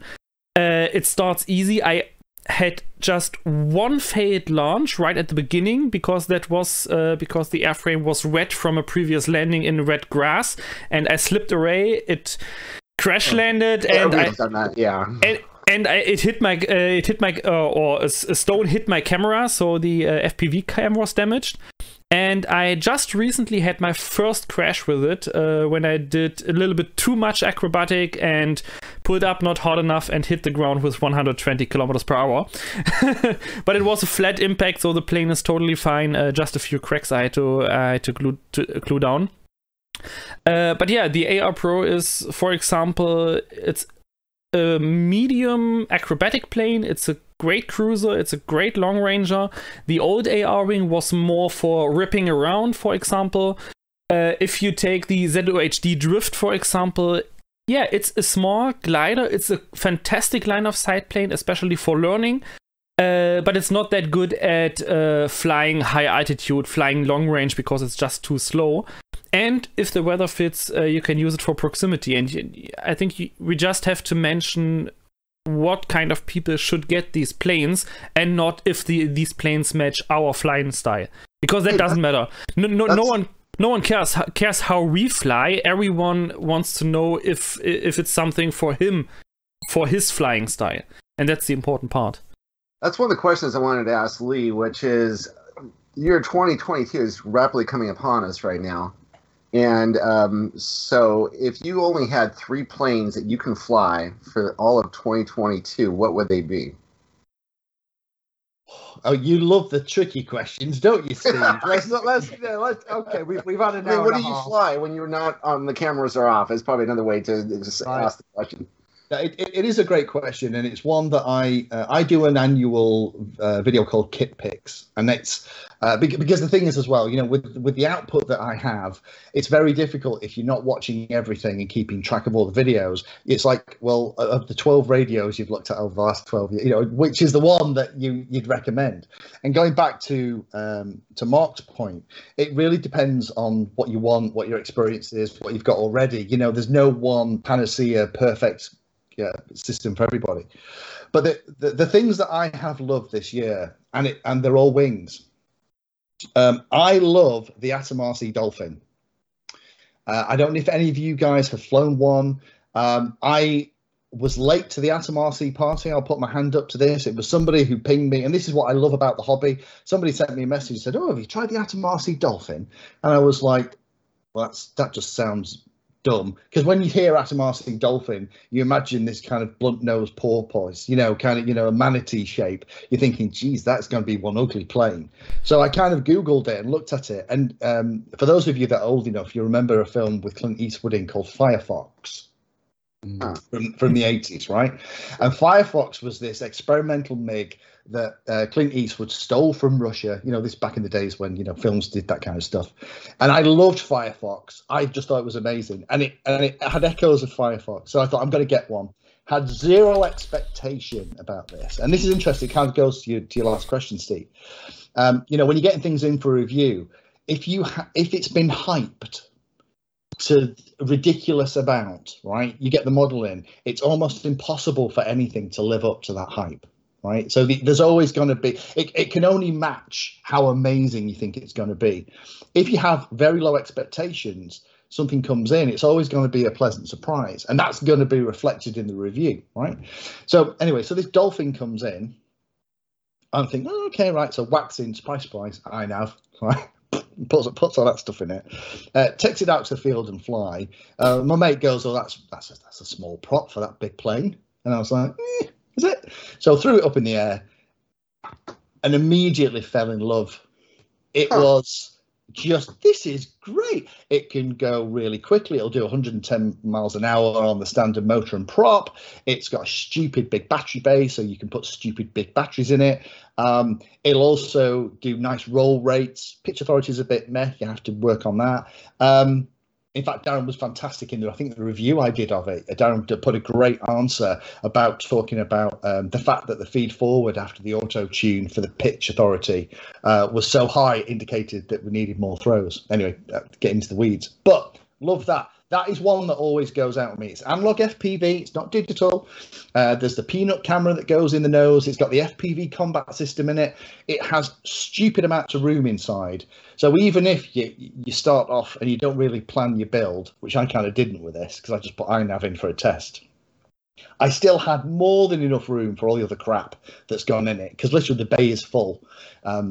So the Dolphin, if you haven't got an Atom RC Dolphin and you like wings, then it's not the most agile about there, but as an all-rounder, it's brilliant. It'll even float in. It's one of those that you can high alpha as you come in, and you can almost stall it into the grass. It's beautiful. The next one that I'm a real fan of is it's a model that lots of people have made, and you can get it from lots of different places, but I got the one from Diatone, the Diatone Ripper R690. Yeah. 690 millimeter wing. My mate got one first. Again, this is another wing that I actually again bought mine. I went to see one of my flying buddies. One of these classic instances where they pull something out of the bag and you go, "Ooh, what's that?" And anyway, he flew this thing. He flew it manually. It had an FPV on it, and I was like, "Crikey, that's good."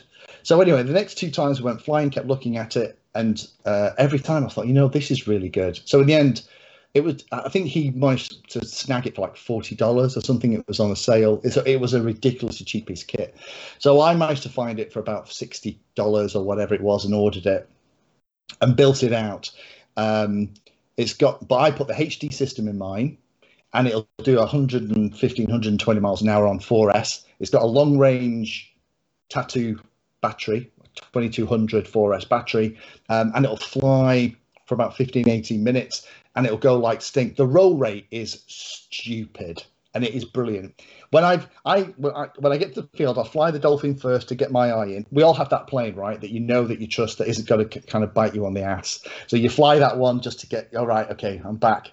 I will fly the Dolphin first, and that will feel agile until I've flown the Diatone. And then going back to the Dolphin feels like a really sedate, gentle family cruiser after getting out of a Porsche Carrera. It is fantastic. And in HD, you can go like stink. The only issue with it is it isn't very robust. I've broken most of it at the moment. It's probably 20% hot glue at this point. But for a 40, 50 pound model, $50, $60 model, you don't care. So long as the electronics are okay, if I really screw it up and I destroy the thing, it's like, meh. So, I'll do it. I had a problem last time. I threw it. I did that thing where, when you're about to do an INAV auto launch, and there's the little voice in your head going, something isn't quite right here. Don't throw it. And all common sense says to you, when that little voice goes up, the Jiminy Cricket says to you, you've been an idiot, stop. If you don't, then take it down, unplug it, plug it into INAV, and just check you're not being a pillock. But no, I was determined I was going to fly. I've been waiting for an hour at this point. So I threw it and immediately went nose in, snapped the nose off, pulled the antenna off the HD unit, and it was just bits of foam everywhere. So again, another 2% hot glue. But the Diatone is great. I've had to laminate it to make it stronger, but for a 60 wing, it doesn't matter. So those are always in the car, and they both run off the same 2200 4S batteries. So I can take the batteries and then just use the one I'm in the mood for. The last one, the third one, that's where it gets tricky. I have the Drax, the right wing Drax. I have the Mini and the Nano. And they are expensive, but by golly, they are fabulous. They fly almost like nothing else.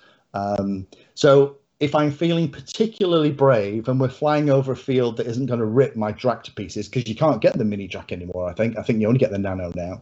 Right. It's like taking out, like a classic car now. You only take it on the Sunday drive and you wipe it down before you put it back in the garage. It's kind of getting to that level, which is a real shame because it is a fantastic bird.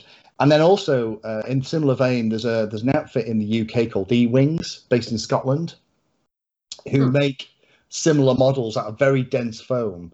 The issue with those models is that you have to put a massive power system on it, because when they're all built up, it's about 1.6 kilograms, which for normal wings that I fly, I'm like, if this hits somebody, it's going to decapitate them. Yeah.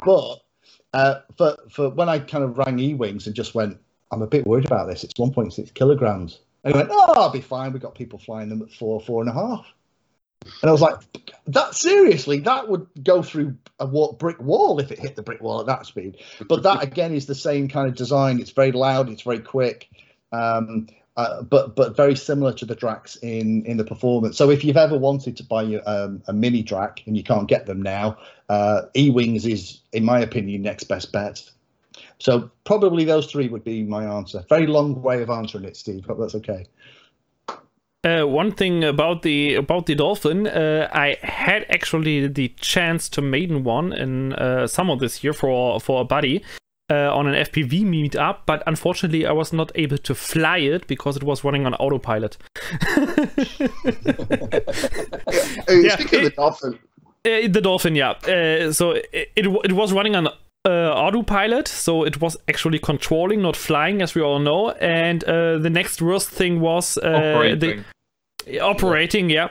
And the next problem was he messed up his switch assignment, so he didn't know where his switches were. So it was basically it was completely stuck in fly-by-wire A and return to home. That were the only two modes he could use. So yeah, no flying, only making a few rounds and then just landing in the FPWA. So one question I have for you, Lee, when it comes to the Dolphin was this year we also, about the same time, had the Talon Pro came out. And it's like I haven't heard anything about the Talon Pro. It's like I went to the group and looked, and there's only been a couple comments on it. So was that one of the planes that you got? And you prefer the Dolphin over the Talon Pro, obviously. I have seen the Talon Pro and played with it. It's on my list of things to play with. I'm one of those pilots that are not a fan of the Talon family. I know for some pilots, this is sacrilegious to say, and they're probably already kind of sharpening the pitchforks and lightening the flaming torches to come and get me. But I've always said that the Talons fly like bricks do. In Douglas Adams, The Hitchhiker's Guide to the Galaxy, they described the Vogon destructor fleet as hovering in the air exactly like bricks don't. Right, and that is kind of how I feel about the Talons, because I prefer planes that have a wider speed envelope.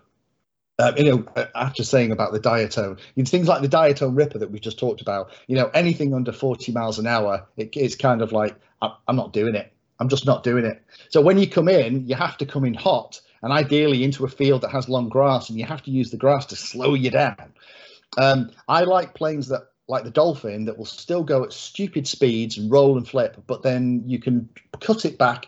And like the other day, I was following my friend and I had it down at 15 miles an hour ground speed in a pretty calm day, and then started a turn and then dropped to 12 miles an hour. And then she started to misbehave. And I was thinking, what is wrong with you? And then realized that I was basically stalling, and INAV was probably working incredibly hard to stop me from killing myself in the plane. But the Talons, I've always found that they have quite a dramatic stall when you fly too slow. So for the places that I fly, I don't have places that you can come in under power like that. I like to kind of float in. So the Talon stuff, it's not been great. Now, interestingly, the pilots that I know that have the Talon Pro have all said it is the most un-Talon-like Talon that they've flown, and that I would like it. It is incredibly efficient, and it's incredibly good at slower flight, which is unusual. They've lengthened the wings. I think they've taken some of the stuff on board.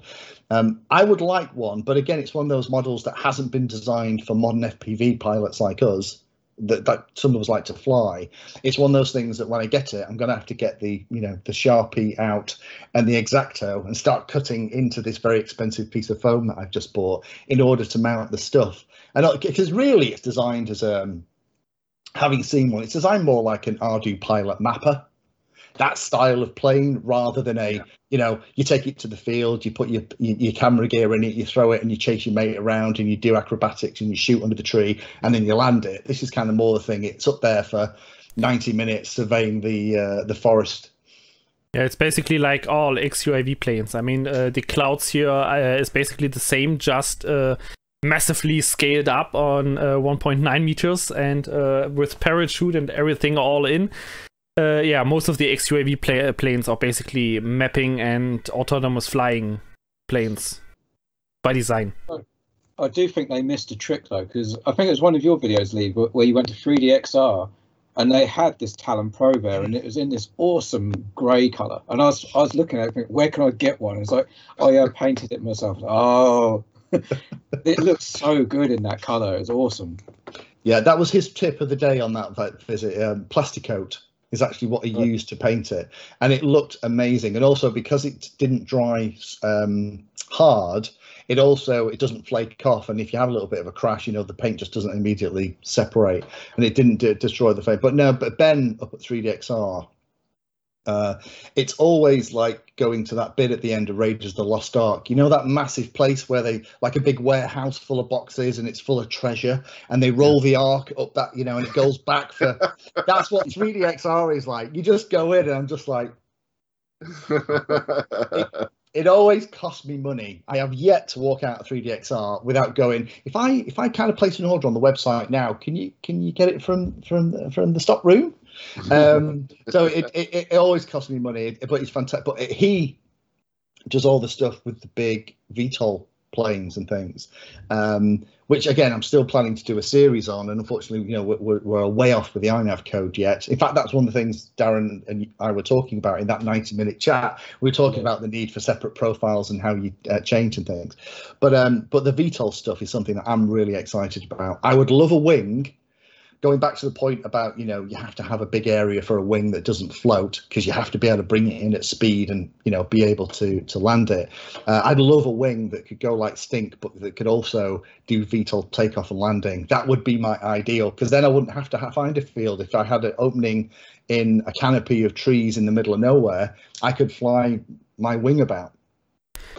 I know I'm talking about that for half a year now, but I still have the Sonic model, the Sky Hunter Racing here behind me, and my plan is to put 3-inch quad motors on there, 2 in the front and 1 in the back, to make a micro VTOL out of it. And I hope I can do it with INAV, but it's not on the top of my prior list right now. Now, I think we're going to end up doing X-Plane, Mark, because at the moment, INAV is so far away from having all those key elements in order to handle both a fixed wing and a multi-rotor setup and transition. But it's amazing just watching all the PRs happening and all the commits that are going on at the moment for INAV 4, as well as all the stuff that, you know, Darren's been working on. It looks like it's coming, but you know, anything in the next 12 months, I think we'll end up using X-Plane. Yeah, I think my plan is to fiddle around with the programming and the custom pit controller to get it somehow to work. So it's more like a challenge I put for myself to get this thing into a VTOL. And if it doesn't work, I will get a F45 WSE flight controller for that one. So if it doesn't work, I just put autopilot on it and I'm fine. Well, I wish you all the best with that. If you get it working and figure it out, please hit me up and let me know, because I will. I love the idea of having because the thing is, there's so many ways that you can do VTOL. You can either have it like a tricopter, or you can have it like a rotating you know, twin prop, or you can have it like a tail sitter. Tail sitters for me sound like the simplest way of doing it, but it does require an awful lot of some smart stuff going out in the flight controller. My idea is, can I get it without ripping out the table here? My idea is what I want to do to save servos and complexity. My first idea was to have a 2-axis pan and tiltable motor at the back, so I can use it for hover, and then the front motors just turn off, and this motor goes back as a pusher. But then I had a better idea. I want to build a mechanism at the front here to make a twin motor setup and connect the motor tilt with the ailerons. So if I want to hover, I just put the motors up and the ailerons go full down basically. And if I start to fly forward, I generate lift and I use them as flaperons basically, while the plane gains speed, and then they go full forward. And as the motors will still tilt when I go on the roll axis, I get additional roll authority. So I just need very little movement on the servos anyway. So I hope that works. I've got my fingers crossed for you, Mark. I think that sounds like a fantastic idea. I'd like to think that in 12 months, a lot of us will have made our first VTOL. But then I said that this time last year. So, you know, we'll all live in hope. Yeah, I have this plane lying around since spring or so, and still not started with it.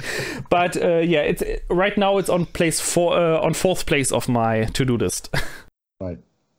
So one of the questions I had for you was actually your experience. We brought this up before the show started, and this is kind of a really important question.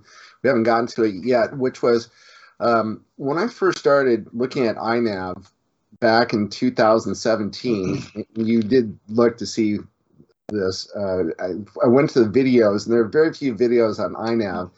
And the only video series I found was Matt's series and your series on INAV. So you were onto this long before anybody else was, before us in the group were, basically. So what was it about INAV that you saw? Because you were right years ago. Well, thank you for that. It happens now and again, but I think it's more by luck than judgment. INAV is something that, you're right, the first series was created, the first videos were created in January 2017, but I'd been aware of the project for about 18 months before then. Wow. So if we wind the Wayback Machine back to about 2014, back then, multi-rotors were very much a very new thing, right? So lots of heli pilots like me were trying out multi-rotors, because when a heli crashes, you're literally talking about 7 hours to repair the head, right? And a multi-rotor, you just replace the blade. Yeah, absolutely. Yeah. Multi-rotors don't try and kill themselves all the time, which basically a helicopter is always half a second away from complete destruction. And as the scars on my arm show, and sometimes they want to take you with them. So back in those days, there was something called multi-wee. And apologies to those of you who know this ancient history, but this is kind of how we've ended up where we are today, and kind of relevant to the question. In 2014, there was a thing called multi-wing, and people were using Arduino technology with the sensor out of a Nintendo Wii, kind of those sensors controllers, because it had the gyro and accelerometers in it. The remote. Oh, that's it. We were sticking them together and putting this code called multi-Wii on it, which is where the Wii part comes, and making these things called quadcopters. I'm not even sure we were calling them quadcopters back then. We probably hadn't even just described how it's going to work. Were they octocopters at the time? No, I think we were just multi-rotors maybe. I don't know, but it was the very, very early days, right? So multi-Wii was an 8-bit operating system running on Arduino, and it was the interface was terrible, and the way you set it up was very technical. I was sent my first board. I remember I was on holiday. I got contacted out the blue by an outfit saying, "Oh, we'll send you a multi-Wii." And back then I was using a KK flight controller. For those of you that have been in hobby ages, it's kind of, this is like bingo. You can kind of put a tick in all of the names that I'm using from like the hobby all this time ago. So I did my first multi-Wii series and loved it. And the thing with multi-Wii was it had GPS return to home, and it had GPS loiter. I don't think it was called that then, but you could actually flick a switch and it would sit in the air. Now this blew my mind, right? I couldn't believe this was so cool. So then a gentleman called Timecop then took the 8-bit code that was multi-Wii and cleaned it up and turned it into an open source project called Baseflight. Without getting into all the politics, lots of arguments happened. Then another gentleman called Dominic took the Baseflight code and created something called Clean Flight, right? So this is probably 2015-ish, something like that, maybe, which in the hobby terms is a million years ago.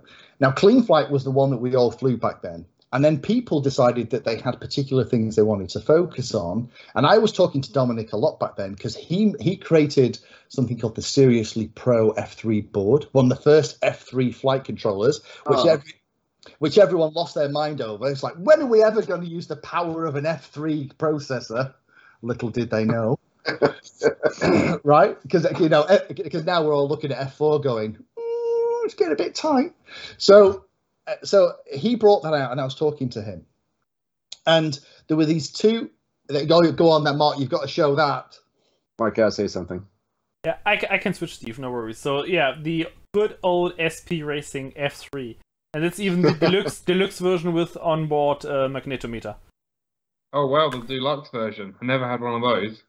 Yeah, I only had these in the past, but only 2 of them, and one is now here on the tracker. I tell you what, Mark, you've got lots of stuff that in time is going to be worth a lot of money because, you know, this is the history of the hobby there. So when Dominic created the Seriously Pro board, he reckoned he would get about 4 months before it was cloned by the Chinese, and he got about 3 weeks. And it became the most cloned flight controller, I think, in the history of the hobby, right? So anyway, so the other thing that Dominic's doing, as well as designing groundbreaking flight controllers, is also working and creating this code called Clean Flight. There were 2 groups of people who decided that Clean Flight could improve in 2 specific areas. One was how Clean Flight handled the flight performance for things like racing. Ooh, we can race these things. And that was forked into this little project called Beta Flight. Probably never heard of it.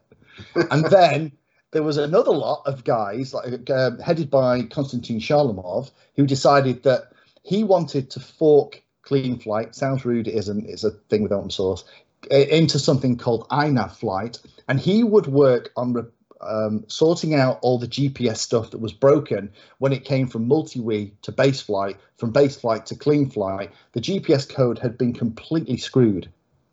So Konstantin says, well, we can fix that, right? So I'm speaking to Dominic during this period because I'm really interested in this whole GPS thing. Because going back to the thing about I like to fly, you know, and explore and have those, you know, kind of Zen flying experiences. What I love with multi-wii is that I knew if ever my goggles, because back then, you know, a lot of the systems and stuff we were using wasn't as good a quality as it is now.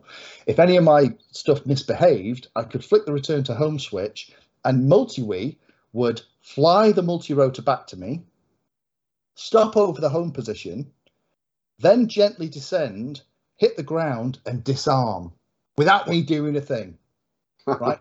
And I thought, this is what I need. I want this on my modern multi-rotors with my SP Racing F3, right? Non-clone, because supporting Dominic. So every time I spoke to Dominic about this, Dominic went, yeah, don't worry about it, because what will happen is all the things that they fix in Beta Flight and INAV, once it's fixed, it'll all get committed and rolled back into the Clean Flight project. And I believed that for about a year, right? So anyway, after 12 months, you know, we're having the conversation again, and I'm starting to smell something a bit fishy. And I'm thinking, I've got to speak to the INAV guys, because this was, INAV was about 1.3, 1.4 at this point, something like that. Jeez. So I goes to Konstantin and reached out to him, because Dominic put me in touch with Konstantin. I chatted to him and said, look, I'd like to make some videos on this stuff, because all this code's going back to Clean Flight eventually, right? But I'd like to understand it because I think other people would benefit, because GPS modes haven't worked forever, blah, blah, blah. And he went, the code isn't going back. I said, why not? He said, we've had to fix so much stuff. It's not like it's the GPS code. It's these 3 modules, right, that we have to, it's like the whole underlying systems had to change in order for this stuff to work. And I was like, oh my God, you mean this is, he said, no, it's never going to go back. It can't. It'd be easier to import the changes from Clean Flight into INAV than the other way around at this point. So I was like, right, okay, we need to make a video. So this is at 1.4 now, I think it is. So Konstantin is thinking that this little INAV project is never going to go anywhere. Nobody's really interested. It's something he's doing for his own edification. And I was like, no. Trust me, once we make a video on it and people know this stuff works, it'll be immense. And during the conversation, he also happened to drop into it that INAV also understood fixed wing. Oh. And I kind of went, what? Because I hadn't even thought about that. So the first series I made in January 2017, it came out in January 2017, but it was actually made in November, December in 2016. I stuck it on a little multi-rotor that sat in the air, and the return to home worked exactly like it did in multi-wii. So I got back the stuff I loved 2 years previously, TIC-V good, but I also put it on a wing.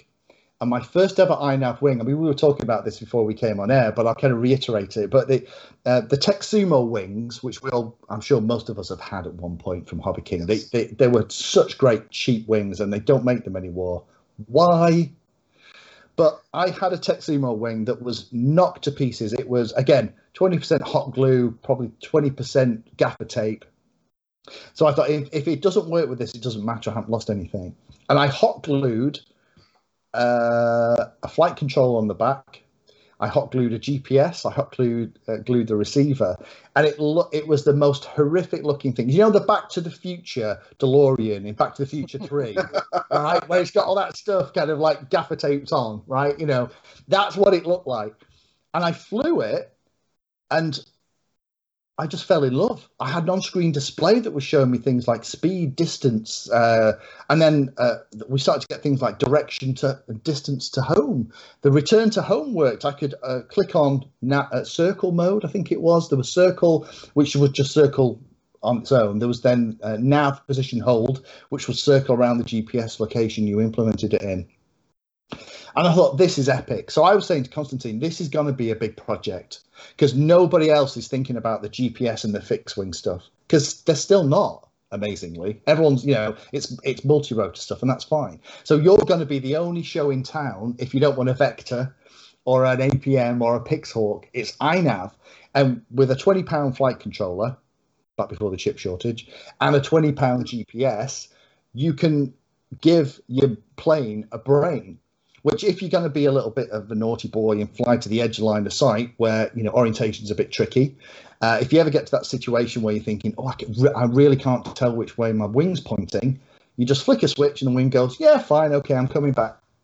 And it would fly back. So I've been involved with it ever since, because Constantine, I think, got a job at Google, so he kind of moved off the project.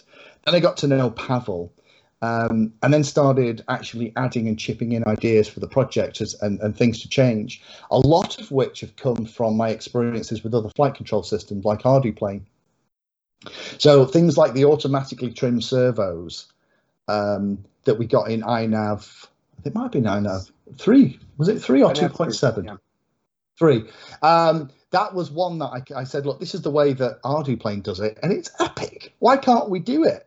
And it's really good because the INAV is one of those really weird projects that hasn't gone through the same cycle as other ones have. Because I described this in a video that's coming out soon, is that when projects start, these open source projects, they're really high energy. All the developers are really excited.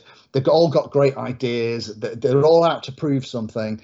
And then the project gets running and you go into what I call maintenance phase, where it's all about code maintenance, updating, documentation, patch fixing, that kind of stuff. And then, unfortunately, it gets into the final stage, which is where things like OpenTX are in now, potentially things like Betaflight, where you kind of stop seeing major innovation, major updates, major bug fixes happening. Because to be honest, there's always a more fun, exciting, sexy project in open source land. Look at ELRS, OpenHD, the list is huge in the hobby, that can take a developer's time and they can have more fun with. But INAV doesn't seem, there's always a fresh lot of blood coming in with a fresh perspective, with stuff to prove. And that's what I love about the INAV project, because normally by now, any other open source project would be in the, oh, you know what, and we'd be onto something else. But it's cool that 2017, I made my first series, and I'm still making INAV videos now. Yeah, our group started at the end of 2018, and it was kind of like the first year we were trying to figure out how to get stuff working. And there was a young guy out of Germany named Mark Hoffman who came along and said, hey, I can help you decipher this and figure this out. And it was really, but the thing I was thinking about was that when INAV came out around that time, or INAV at that time seemed to be, they were focused on being a smarter version of Betaflight. And it was kind of like a lot of multi-rotor focus. Then in 2020, it seemed to become its own entity. INAV is INAV. It's not a smarter version of Betaflight, where the fixed wing became huge. And we have this relationship now with the developers and there's a lot of new developers who walked into the project as well. But also a lot of enthusiasm for the community, which has been absolutely fantastic. I think as a project, it definitely has secured its place in the hobby. Now, I don't think it's the, poor man's Betaflight or the poor man's Cleanflight or the poor man's anything. And I think what they've really been able to do is kind of define what the project is now. And again, one of the reasons I humbly submit that the INAV project is still growing and gaining more installs, because that was a regular thing. Every time Constantine and I used to do a call, my question at the beginning was always, so how many installs have you got? And it was really funny. It had this kind of exponential growth, and he was always tickled pink that people were using it. He couldn't believe that other people were interested in this thing called INAV. But now, if it's a fixed wing, every single one, actually that's not true, 2 of my wings have something else in them. One's got a vector, one's got a Pixhawk, right? Yeah. But everything else has INAV. Because the thing is, as well, as I've become really comfortable with how to set up INAV and how all the funky stuff works, I can set an INAV model from cold to ready to maiden in 20 minutes. And that includes making the cup of tea and getting the packet of biscuits. So it's no longer difficult. But like you said, trying to make a video series that explains why you do those 45 steps in that particular order is really tricky. And it's amazing now, a lot of the questions that you get in places like YouTube are because people have missed 1 or 2 of those steps. And then got to the end of the process and find that it doesn't work. When they flick the throttle, nothing happens. Yeah, and it's actually not difficult, but I think the INAV documentation, I'm so pleased that you guys have a website and put all the information and support out that you do. Because I think as a community, the easier we make it for pilots to come in and get the benefit out of the INAV system, the better. Because I constantly hear of people who say, INAV crashed my plane. INAV flew my plane, or I had a flyaway with INAV.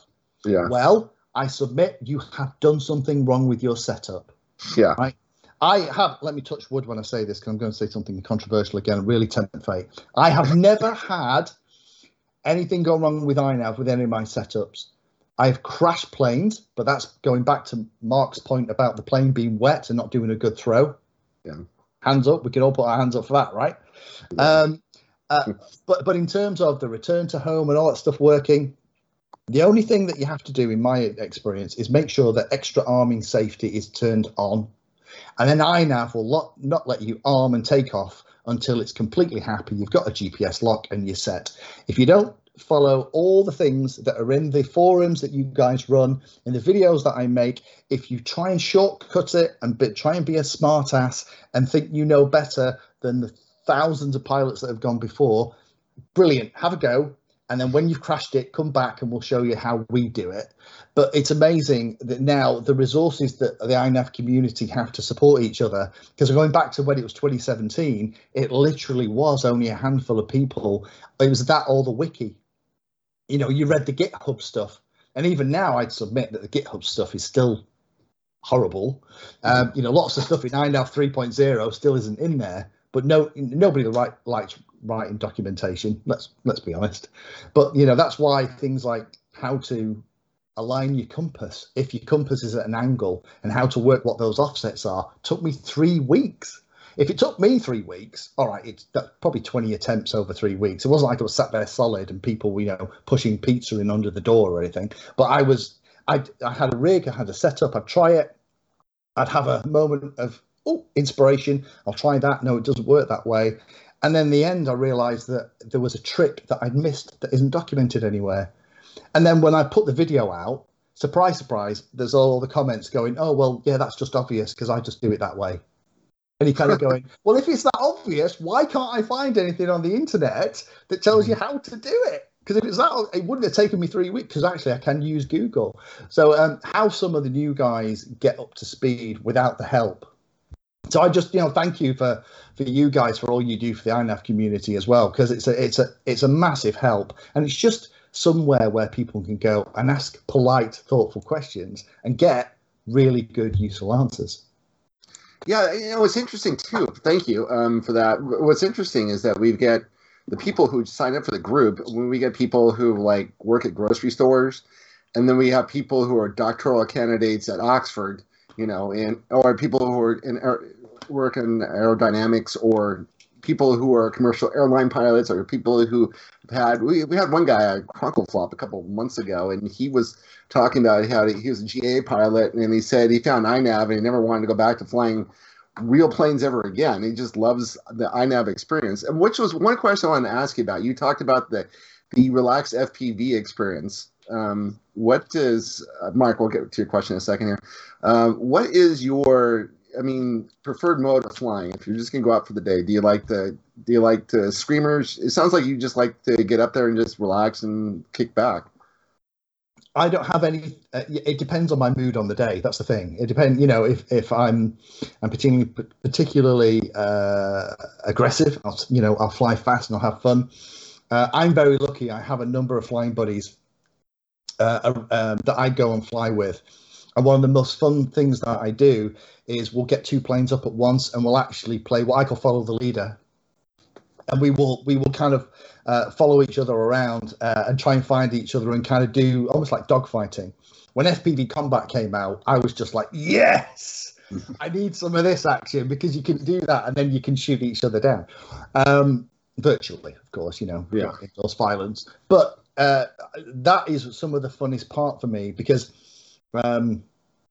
there's always something to learn, there's always something to teach, and flying on your own, it's like sex, right? Doing it on your own is nowhere near as much fun as doing it with other people in the room, right? So if you can find somebody else, yeah, absolutely, yeah. Apologies to all you listening to this in the car, taking the kids to school. Earmuffs. Yeah, absolutely. We'll caveat that bit, but genuinely, I find flying with mates is actually one of the funnest parts of the hobby. I don't care whether it's analog, I don't care whether it's digital, I don't know what kind of model it is. If we're both there and we're having fun, because half of it for me is the flying and half of it is this kind of banter and fun chat. Again, going back, because there's so much fun stuff in the hobby. And as I mentioned, the Dolphin and the Diatone were both models that somebody else put me onto. You can never assume that you're an expert in this hobby and you know everything, because the moment you think you do, the hobby will come and spank you so hard and let you know that actually there's a whole part of the hobby that you don't know. Because I was involved in a program for Channel 4 here in the UK several years ago, and there was lots of mature pilots who had only ever done line of sight. It was all about recreating Battle of Britain, dogfighting and events using scale planes, right? So Spitfires and ME-109s and Stukas and things. Yeah. And as part of it, they also had FPV in them, right? And there were lots of the older generation of pilots who weren't happy there were foam planes, because that's not real radio control. But we gave them the FPV experience for the first time, and they had a head tracker in a cockpit, a virtual Spitfire cockpit, and they got scale, other enemy 109s, and they're all whirling around, fitted with smoke and things like that, right? So it was amazing. And every single one of the pilots that took the goggles off just went, wow, that was amazing. But interestingly, before they'd experienced it, they'd all written it off as part of the drone part of the hobby. So it's the work of the devil. And that's the cool thing, right? That's what I love about this hobby. If you go to the field and someone's doing something that you've not seen before, do never have that opinion that that's part of the hobby is inferior or something you're not going to like. Because it's amazing how often you'll go and do something and try something in the hobby and walk away with a new passion. Hey, Mark, you had a question? When Lee talked about the INAV setup, for example, that it's so fast. I mean, that's also what in my experience is the same thing. If I get a new plane, for example, if it's for review, of course, you get the package, you want to get your video, you want to get your review out as fast as possible to be quicker than everyone else, for example. And yeah, it's so easy. You throw your flight controller in, you put INAV on it, you go through all the tabs, and you know what to set up. Sometimes you can just copy a CLI list of your default setup or of your different settings you put everywhere anyway, like your OSD modes, adjustments in INAV, for example. You just put it in. My personal record for setting up INAV I made in January 2020. I was with a few friends in Austria in the mountains to fly FPV there. I also made 2 videos about that. And one of my buddies had a mini drag with him. He bought that as a used one. and he was so scared to bring that thing in the air. He was pushing it back the whole day, and then it became late, and between the mountains it gets dark earlier than usual. And I said, hey, come on, now let's get this thing flying. We just have tomorrow otherwise, and tomorrow we are on another location, so let's get the thing airborne. And he said, okay, let's do it. We put it on, and then he had a weird issue. Every time he armed the plane, his crossfire lost connection. For some reason. I don't know why. We didn't figure it out. His INAV version was old, and I said, hey, come on, screw it.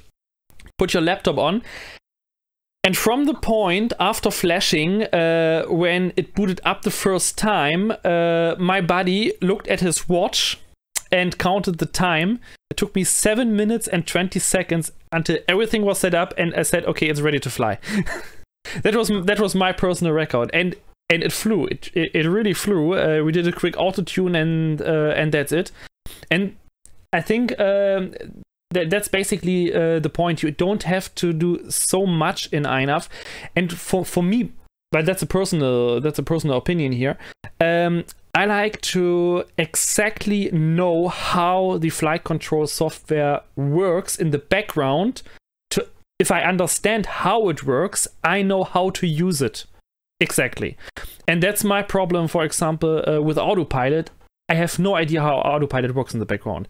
People can only tell me if I ask a question, if I have an issue, people can just tell me, yeah, raise this value, or change this, or set this to this value, or whatever, but I don't know why I actually have to do that. And then I have to completely trust the software. And on INAV, it's just the point, I know how it works in the background. If I don't know how something works, I can ask directly a developer or whatever, and they tell me if it's Pavel or Alex or Andreas or whoever. And then I know how to use it. And that's the thing that I really like about INAV. That's just simple. It's rudimentary. It has not so much features, but I understand how it works, and that makes it really easy to use for me. Going back to your point about asking the developers, the thing I really love is when it's a new feature and you're not sure about it because it's not quite documented, and you ask two of the devs the same question and you get two different answers. That's that's the bit I always love. But in the early days, you're like, okay, so this is not well understood yet. That's fine. I'll go with answer one, and if it doesn't work, I'll go to answer two. It's I mean, that's the thing with ArduPilot, is that the core of the system is so well understood and so solid. You know, the core hasn't changed for so long. You're right, it's a completely different animal, but I think, you know, in terms of the DNA of the core of the ArduPilot system, it's probably 98% what it was 5 years ago. I mean, I could be doing a huge disservice to the ArduPilot developers there, but it does work. But I know what you mean. There's not a lot of extra stuff for all the stuff that ArduPilot does in INAV. It's not like there's just enough essential parts. It's, you know, I'm not saying that that's what it is, but what we need is there and actually works really well now. And it's been well tested at this point, hasn't it? We're about to wrap this up. I have one last topic I'd like to just bring up, and both you and Darren have wrote a video. I know you've been speaking a lot, and so I'm going to ask Darren about this first. Give your voice a little bit of a break. That is INAV radar. That is, we're starting to see now that a lot of people. We now have about 4,000 people on the map, and people are starting to find that they have people that live somewhat close by to them that they can go flying with. And so I wanted to find out what your experiences have been with INAV radar, and because both of you have made videos of it, and I've been playing with it with someone here, Rich Adams, out of Long Beach, and we've. What have you found about this? Is this something that's going to continue to develop? It seems like it might be stalled somehow. So, Darren, go first, please. Well, firstly, I have to say I've not actually flown with it yet because I've not had anyone at my flying club to fly it with. So Mark will probably be the better out of the rest of us other than Lee to speak about the flying experience. But no, I don't think it's stalled at all. They've just released a 2.2 version, so they are bringing new updates. And there's a lot of things that I've seen in, like, the INAV, I think, Telegram, and on the GitHub, where there's lots of new ideas that they're trying to put forward into it. So there's plenty of development scope left. Can you go over really quickly what it's about so people will know? Well, yeah, sure. I mean, basically, it is a beacon type system, effectively. So you've got two modules. Actually, I have one here. So you have two of these modules. Yeah, so it's all ready to go. I just need, someone to test it with. So Luke, yeah, maybe we could have a play with this at some point. Yeah, definitely. Yeah, I need to get one working and give it a go. Unfortunately, I don't have anyone else to fly with either, and I'm not at the club much, so well, anyone that flies INAV to fly with. So yeah, we'll sort it out and get something. But yeah, so it's basically it's a ESP32 board. So the guys recommend a specific board to use. So it's already got an OLED screen on it. It has the LoRa module, and you can get them in 868, 915, and 433 megahertz.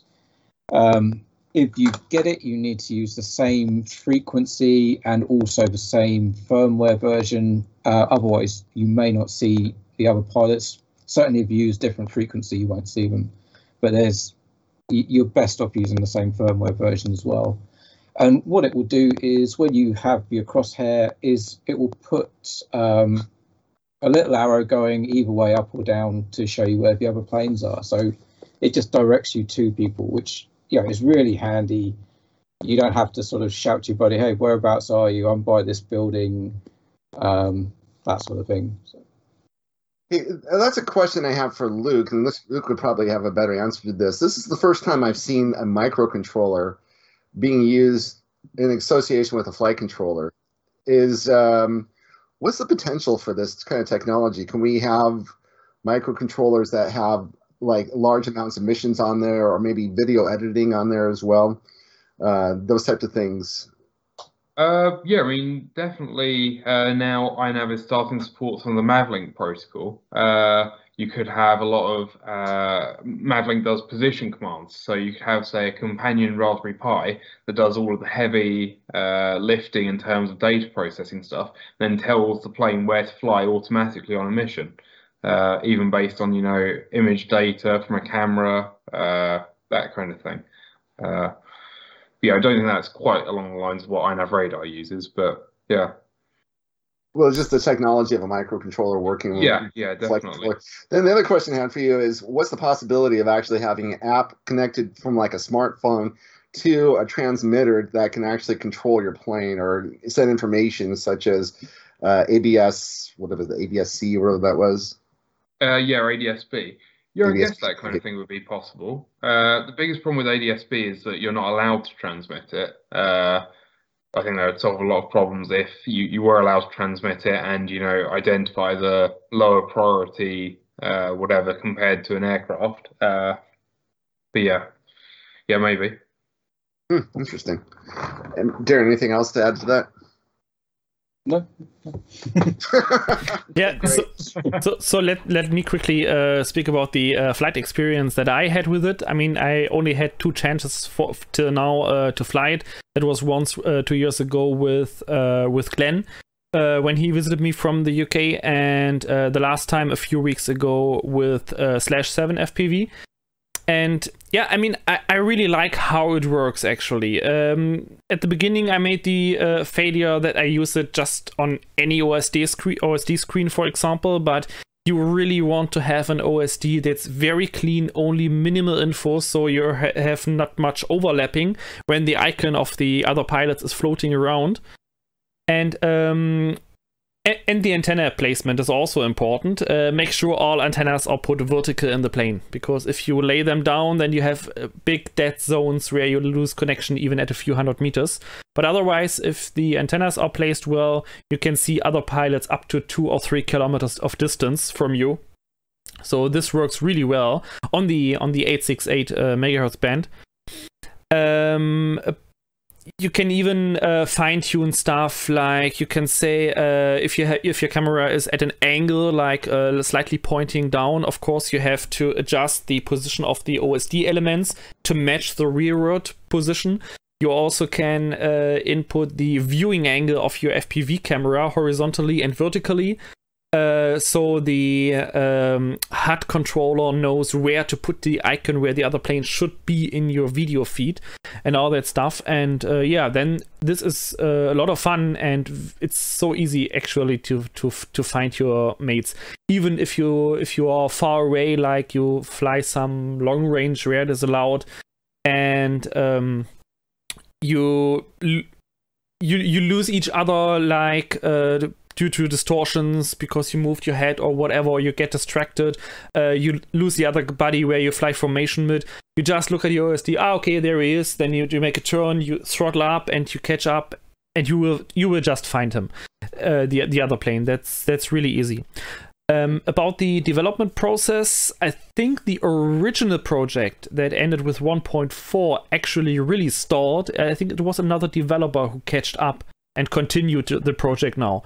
And then there was 1.5, 1.6, and then 2.0, 2.1 is the newest version, I think, where they updated or 2.2 now, yeah, where they updated the protocols to have bigger range, faster reconnection, faster update rates, and all that stuff.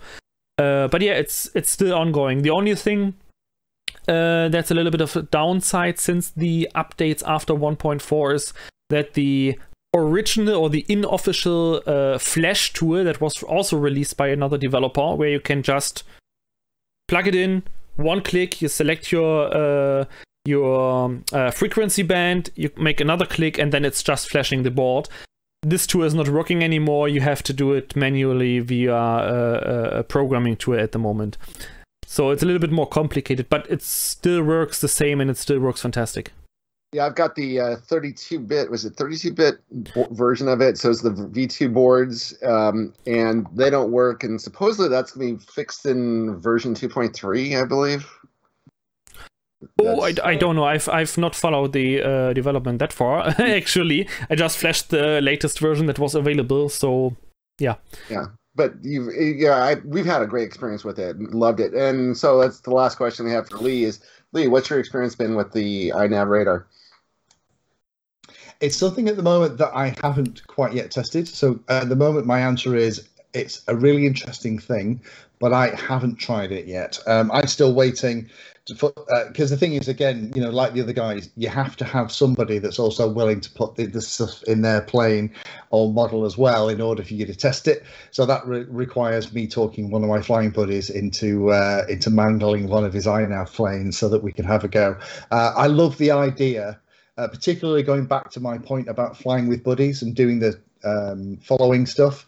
That would be amazing, because what we have to do with the flying fields is have a shorthand for all of the key points at the field. So you're like, where are you? Where are you? And they go, right, I'm over the left W. And like, right, and we know what the left W means, but you have to have this shorthand. It would be lovely to be able to just, kind of spot where your pal is. And also things like doing review videos, it would be great, because at the moment, you have to give your plane that you're reviewing to your mate to fly, and then you have to try and fly behind them to get the footage, because everyone loves flying footage. It would just simplify stuff if you're not at the local field where you have that shorthand. So no, there'll be a video on it, I'm sure. I just need to, like the other guys, get in a situation where I have a chance to not just give it one go and make a video, but actually give it, put it through its paces and give it a good go. What I want to do is I want to launch one plane, send it on a mission, and then chase it with another plane. Somebody did that. They showed a video. It was awesome. I did chase one of my planes with a quad while it was on a mission, but not two planes at the same time in the air yet. But I think I will do that sometime. There's just one thing that annoys me a little bit is the big boards we have to use. Because I think these ESP32 boards with the OLED display are absolute overkill. The OSD display is basically only useful at the beginning if you plug it in the first time, just to check if you have a connection. And if it works, it just works. You will see in your OSD that it works. So in my opinion, we should have a very small ESP32 board with just the 868 or 915 or 433 modem in there. No Wi-Fi, no Bluetooth. It's not needed. And a very, very small one. Because even in the clouds, I have so much space in there, actually, but only in the battery bay. the electronics bay is still limited, and the lower part of my electronics bay below my flight controller shelf is completely filled with cables, and I have no idea where to put the radar module. That was the other thing that stopped me from doing it, because the plane the INAV FPV plane that I fly the most is the mini AR wing, and you just can't fit that in a mini AR wing. So, yeah. No. Even I was looking at my AR 900, and even that would have to move stuff about to get it in there. Maybe. Oh yeah, I'm sure it'll fit, but it's that's the cleanest build I've ever done. I don't really want to disturb it until I crash it, and it'll be fine. Lee, you gotta say something. I was just setting up. So interesting about the whole radio connection stuff. This is, I talked about the Dolphin is just has ridiculous amounts of room. Most people don't get to see this because it's a bit of a pig in here. It's not up to my usual standards. But the radio board, I'm trying to get so you can see it. I'm not sure if you can. The radio board for the FPV system is that little board there. It's the size of 2 fingernails with a little helical antenna out the back. I think it's 433 or something like that. That for the FPV combat system is enough for them to talk to each other, so you know who shot you, because it's basically laser tag for planes, right? But using something like that for the radar system, I think potentially would be a better bet, because you can fit that in almost anything. I don't know whether that's one of the issues, because I agree. I think that board is complete overkill for what we're using it for at the moment. Or you could build them on the flight controller. Samsung Gao, if you're listening, we like this. Yeah, it's someone /7FPV in the chat just said Maytag should make a flight control board with INAV radar integrated, and I said, at least maybe just bring a dedicated board for that, just as an upgrade module. That would be great. I mean, we have these big ESP32, and it would be awesome already to just have something like a serial pass-through integrated, so we can at least use it to wirelessly access our flight controllers on the ground, for example. It could be an update for the future, but yeah. Sounds like we all love it. So that's fantastic. Well, I think that's a great way to end. We found something we love. Speaking of something we love Painless360. This has been, Lee, thank you so much for sticking with us today, especially. I know this has been hard for you to talk as much as you have. I know you're not used to speaking as much. You're not really kind of a shy guy and kind of quiet. And so, but this has been really a fantastic opportunity for us to get to know you and find out more about it in the end. And thank you for sharing the history of INAV and telling us what's going on behind the scenes. I've appreciated it. I've learned so much from your videos. I just personally want to thank you for what you've done for the hobby. I mean, you really have done a lot. Well, thank you so much, Steve. That's very kind. It just, if my videos help one pilot get in the air and have a bigger smile on their face for that time that they spend at the field, you know what, I'm a happy man. So thank you for the feedback. It's great. It's the kind of stuff, that kind of feedback is what kind of keeps me wanting to make videos. So I do really appreciate it. But it's just, this is such a great hobby. It is only marginally cheaper than those other things I mentioned before, keep it family friendly. But I've never had a hobby that stuck with me the way that radio control has. It's not for everybody. Some people try it and go, I don't see that. But there are some people who play golf or do fishing or those kind of things. And you know what? I've done all that stuff. And I kind of, I've still got the golf clubs and that in the garage. But if I get an opportunity to do something for half a day and the weather's all right, it's grab a couple of wings, charge the batteries up and go to the field and just put a big stupid grin on your face. And if I can drag one of my mates along, it's even better. Thank you for listening to Wing Talk. The webcast is live the third Sunday of every month, and this podcast follows shortly afterwards. Check out INAVFixedWingGroup.com for more details.